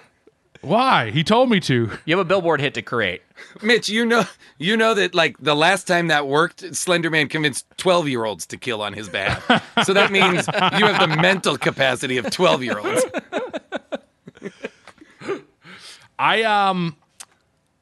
Jason said he was a hard pass. I'm a hard go. I did almost say hard on. I'm a hard go for buffets if they're good. I think that there's just shitty bad buffets. What's a good one? I mean, I think that like there's like certain Indian food buffets that are really, really good and things like that can be really fantastic. But rest in peace to Sweet Green / Soup Plantation. Is that what it's called? Sweet Tomato. Sweet Tomatoes. Yeah, Sweet Greens is his own chain. Jesus, gotta get the name right when I'm saying R.I.P. R.I.P. to Soup Plantation. Which we gave an okay review to, but I know that there's a lot of people. Becca Weber, who worked on the Birthday Boy show, she loves Soup Plantation. There's a lot of people who love that restaurant. It's now incredible value, just an incredible value. Great value. And also, I like the idea of a buffet of like, oh, you can go up and you can pick around and do what you want to do, which I usually don't like. But since buffet, like I usually like to get served what they think I should be eating. Yes, but with buffets, it's a different that going into a buffet what you're getting into and everything like that. But I saw a video the other day. I think it was from China about how the virus COVID could spread in a buffet, or just any virus can spread in a buffet. And I know the video you're talking about. I think you might be sent it, Weiger. This was a viral video in more ways than one. Oh boy. The video I sent you, Mitch, that you were talking about, it was they were showing someone had paint. Someone had put paint on their hands, and then they were showing that how easily that could be transmitted at a buffet with 10 people. And by the end of it, like, everyone had paint on their bodies, and like 3 people had paint on their faces without even thinking about it. Wait, Weiger, why do you keep putting the word paint in air quotes?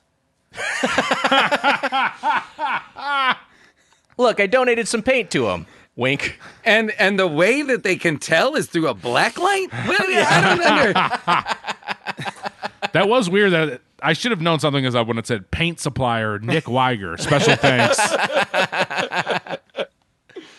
So I think that buffets are gonna have issues going forward for sure, and I think that what you said is a pretty good idea, Weiger. I think because we visited when we were where were we when we were down south, when we went to a couple diners, remember we got some catfish and stuff like that. We went to a couple great like southern diners like that. We went to in Nashville. We went to a fantastic cafeteria, and I can't think of it off the top of my head. Like a classic meat, like a meat and three kind of thing. Yeah, Meat and Three's place in Nashville, and it was fantastic. And that was that sort Wasn't of thing. it some guy's name, Weiger?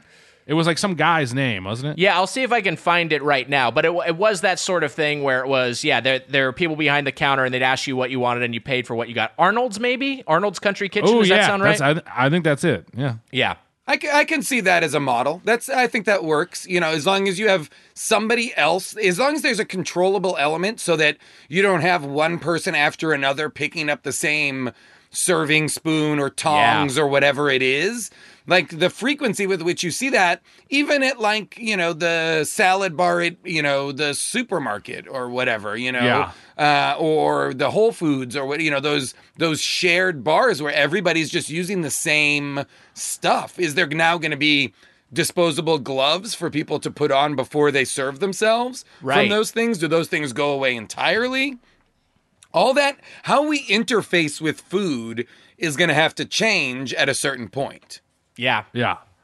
And also, instead of multiple people grabbing the tongs, it will just be 1 or 2 sick people who work for the restaurant grabbing the tongs instead. Yes. I agree. I think it's going to be. I think that in Zooks, you made a good point about how the cost efficiency for restaurants. How many people do you want? And like also the thing with a buffet is that it's easy. You go up there. There's usually no line. You wait.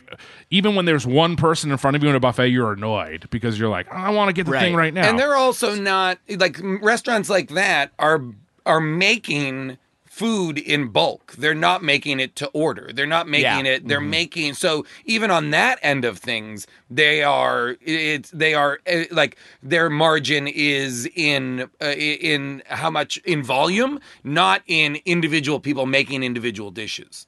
Yes. Yeah. Yeah, it's gonna be a tough road. RIP to, and I'm sure that Supplantation thought this when they decided to pull the plug. I'm sure that they were already in some trouble, and then this happened. It's like when can we get our business model going again? When can we get back on the plantation? Is what they're all asking. Yeah, it might have been time to retire that brand name anyway. It was That's a little problematic. Point. Maybe they come back like a phoenix rising out with a new name, any other name. But I think that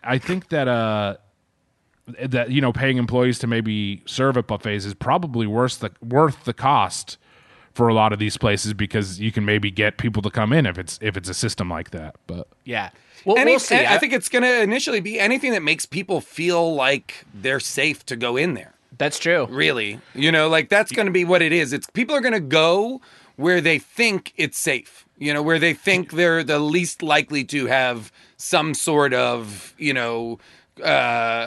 experience where they're going to be exposed. Do you know where I heard? I heard one buffet that's thriving for real is the buffet outside of the Tesla corporation, the one that's right around the corner. Musk's buffet, yeah. Elon Musk's go-to buffet. Still doing great.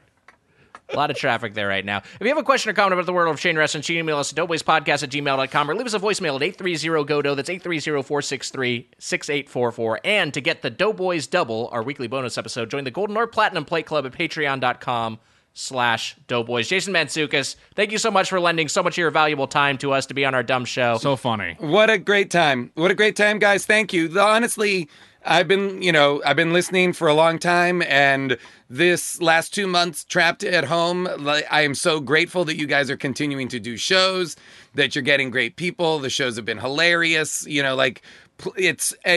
need stuff right now that makes us laugh and feel like we're hanging out with the people that we like. And this show is definitely one of those shows for me. I'm always delighted, whether it's a double or whether it's a regular episode, to hear you guys digging in on all of the business. So thank you guys and Emma as well, for continuing to do this, because it really is, it's one of my favorite podcasts. I'm so grateful you guys continue to have me on. So thank you. And Mitch, I goddamn dare you. I will up it. I will up my price to $15,000 if you can crack. If you can get below the top 50, 10K still stands for the top 100. But if you can get within 50, I'll add another 5.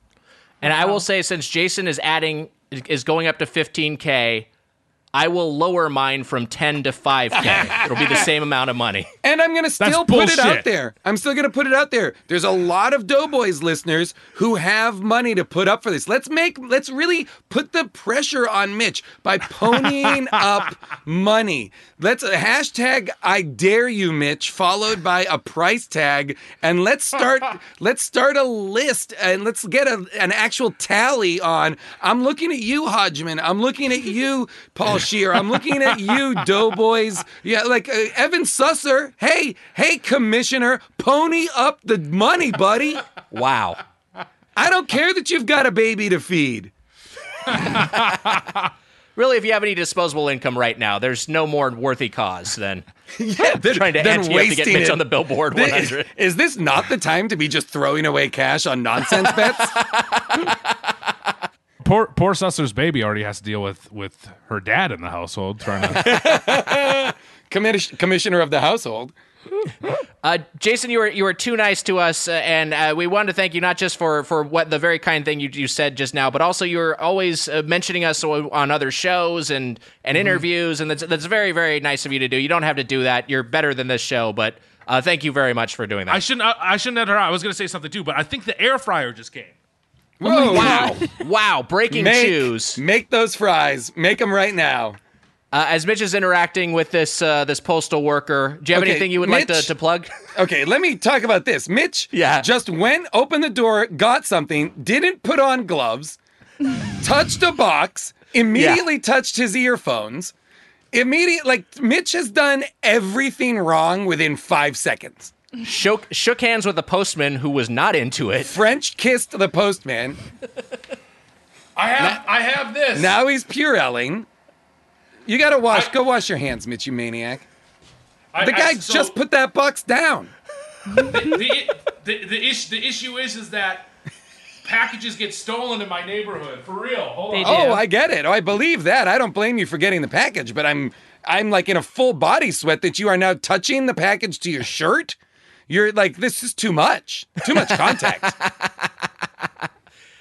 It's very anxiety inducing to watch that whole thing go down. It's so interesting now, like watching TV or watching stuff and seeing people interact intimately and having immediate visceral reactions to it. Like, they shouldn't be shaking hands, or they should, it's already gotten so in my mind to avoid contact that it affects how I watch stuff now. It really is like, I was watching Deadwood, and Deadwood has like hundreds of extras packing the streets. And I'm like, you couldn't do this now. You couldn't fill a shot with 100 extras and horses and people walking around in the mud. It'd be never. Man, it is. If you hear the sink, that's me washing my hands. Good. That's what I want to hear. So Mitch is, I don't know if this mic is picking that up, but we're hearing him through his AirPods. Zooks, any plugs? I mean, we're continuing to do How Did This Get Made, which is the Bad Movies podcast that I host with Hilarious show. Paul Scheer and June Diane Raphael. We're still putting out episodes that we recorded on our tour last year, and then we're also doing new episodes similar to how we're doing this tonight or today over Zoom that we are putting out as well. We did like you guys did. We did Bloodshot. The Vin Diesel Bloodshot, right? Yeah. Yeah, the Vin Bloodshot, Diesel one that got released, and we just did Cool World. Oh, wow. The Brad Pitt animated weird crazy movie. Very horny movie. Very horny So shit. movie. horny. Super horny. Super horny movie, but very confusing. So we're still doing that. That's, and then various. I mentioned you guys on another fantastic, one of my favorite podcasts called Binge Mode. So I'll give them a plug on this podcast, which is a pop culture. It's not exactly a pop culture podcast. They usually do deep dives into. They did multiple seasons of their show on Game of Thrones. They did one whole year on Harry Potter. They've just finished an entire year of Star Wars, where they watched all of the movies, did all of the TV shows, and they talk very in depth about them. And now they're doing a weekly show where they're doing different things that they choose. They're doing the comic book series Saga right now. They're great. It's from The Ringer. I'll plug them. Our pal Jason Concepcion, one of the hosts of that show. Exactly. He was on our Shake Shack episode. Oh, that's right. Yes. And Mallory Rubin is the other co-host. They're both fantastic, hilarious, incredibly intelligent hosts, and are it's the same. It's a conversation I'm always happy to be listening to, just like you guys. It's such a well-prepped show. I was just like, man, I can't, just like, it's so, they really do their homework. Like ours. Yeah. Yeah. Both of us prep well for the show. I was going to say, I got a Kosari air fryer. It was the air fryer. I was so excited. Wow. I was so excited that I grabbed it, but you scared me, and rightfully so, because I get so scared about the cats, because I bring a package in and the cats immediately try to sniff it. Yeah. And cats can get it. Yeah. Cats can get it. And it's very scary to me. So I think that's valid. You should be worried. Yeah. I want to say, one thing I want to say too is that I got some Gold Belly Cape Cod Cafe pizzas because I miss bar pizza so much, and I figured since I'm stuck in on one of my cheat day Sundays, I'm gonna cook up some Cape Cod Cafe pizzas.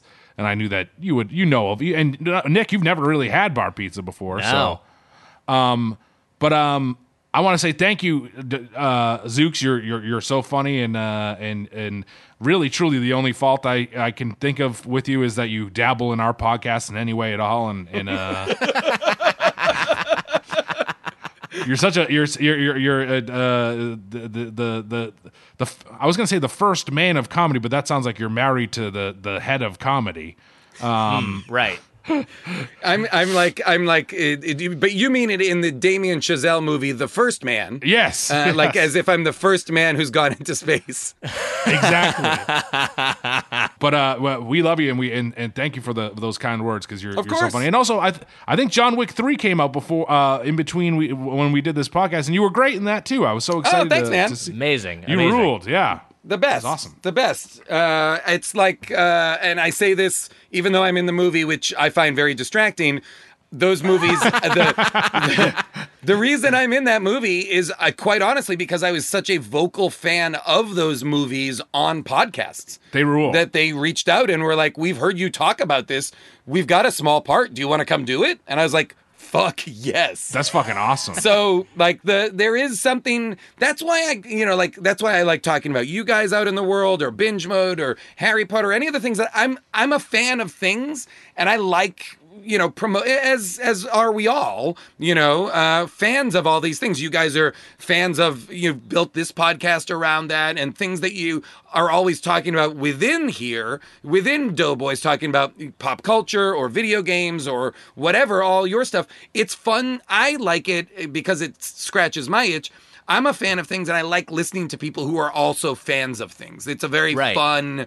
That's what I like to be sharing or processing, especially right now when I'm spending so much of my time alone. It's nice to be engaged in, even passively, those fan conversations about the things we love, or the things we have complicated feelings about, a la the Star Wars, what's happened with the Star Wars, which I will happily come on a double and discuss. Oh man, I would really love that. I will say I did just finish watching all of Clone Wars and all of Rebels, and they're fantastic. I've heard that. I've watched some of Clone Wars and I enjoyed it. Rebels to me is like because I'm 47, so I watched like the original movies pretty much when they came out. With the exception of the first one, right? Right. I was a little too young for that, so it was my Star Wars. 4, 5, and 6 were my movies. They were everything to me, and they never lived up to that promise. Everything after Empire is diminishing returns, as far as I'm concerned.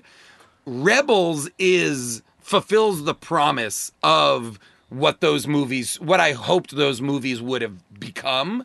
Wow. Rebels is that. Rebels is, it's very obviously a riff on the same kinds of characters, except that it's a much better, it's like adventure of the week. It is serialized, kind of fun. And then there's a macro narrative that comes in eventually, but it's just fun Star Wars adventures. And it's great.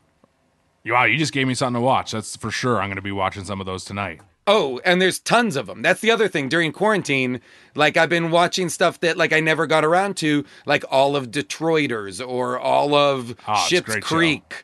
Stuff that is like really fun, funny, comforting, that I don't have to like focus too much on while I'm just like anxiously waiting this thing out in my house. Like it's nice it's fun to get lost in those fantasy worlds or those comedy worlds or whatever. Well, we're a fan of you, and we appreciate you being here. You're the best. Absolutely. Thank you so much, Jason. Anytime, guys. Thank you.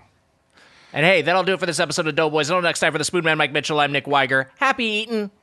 See ya.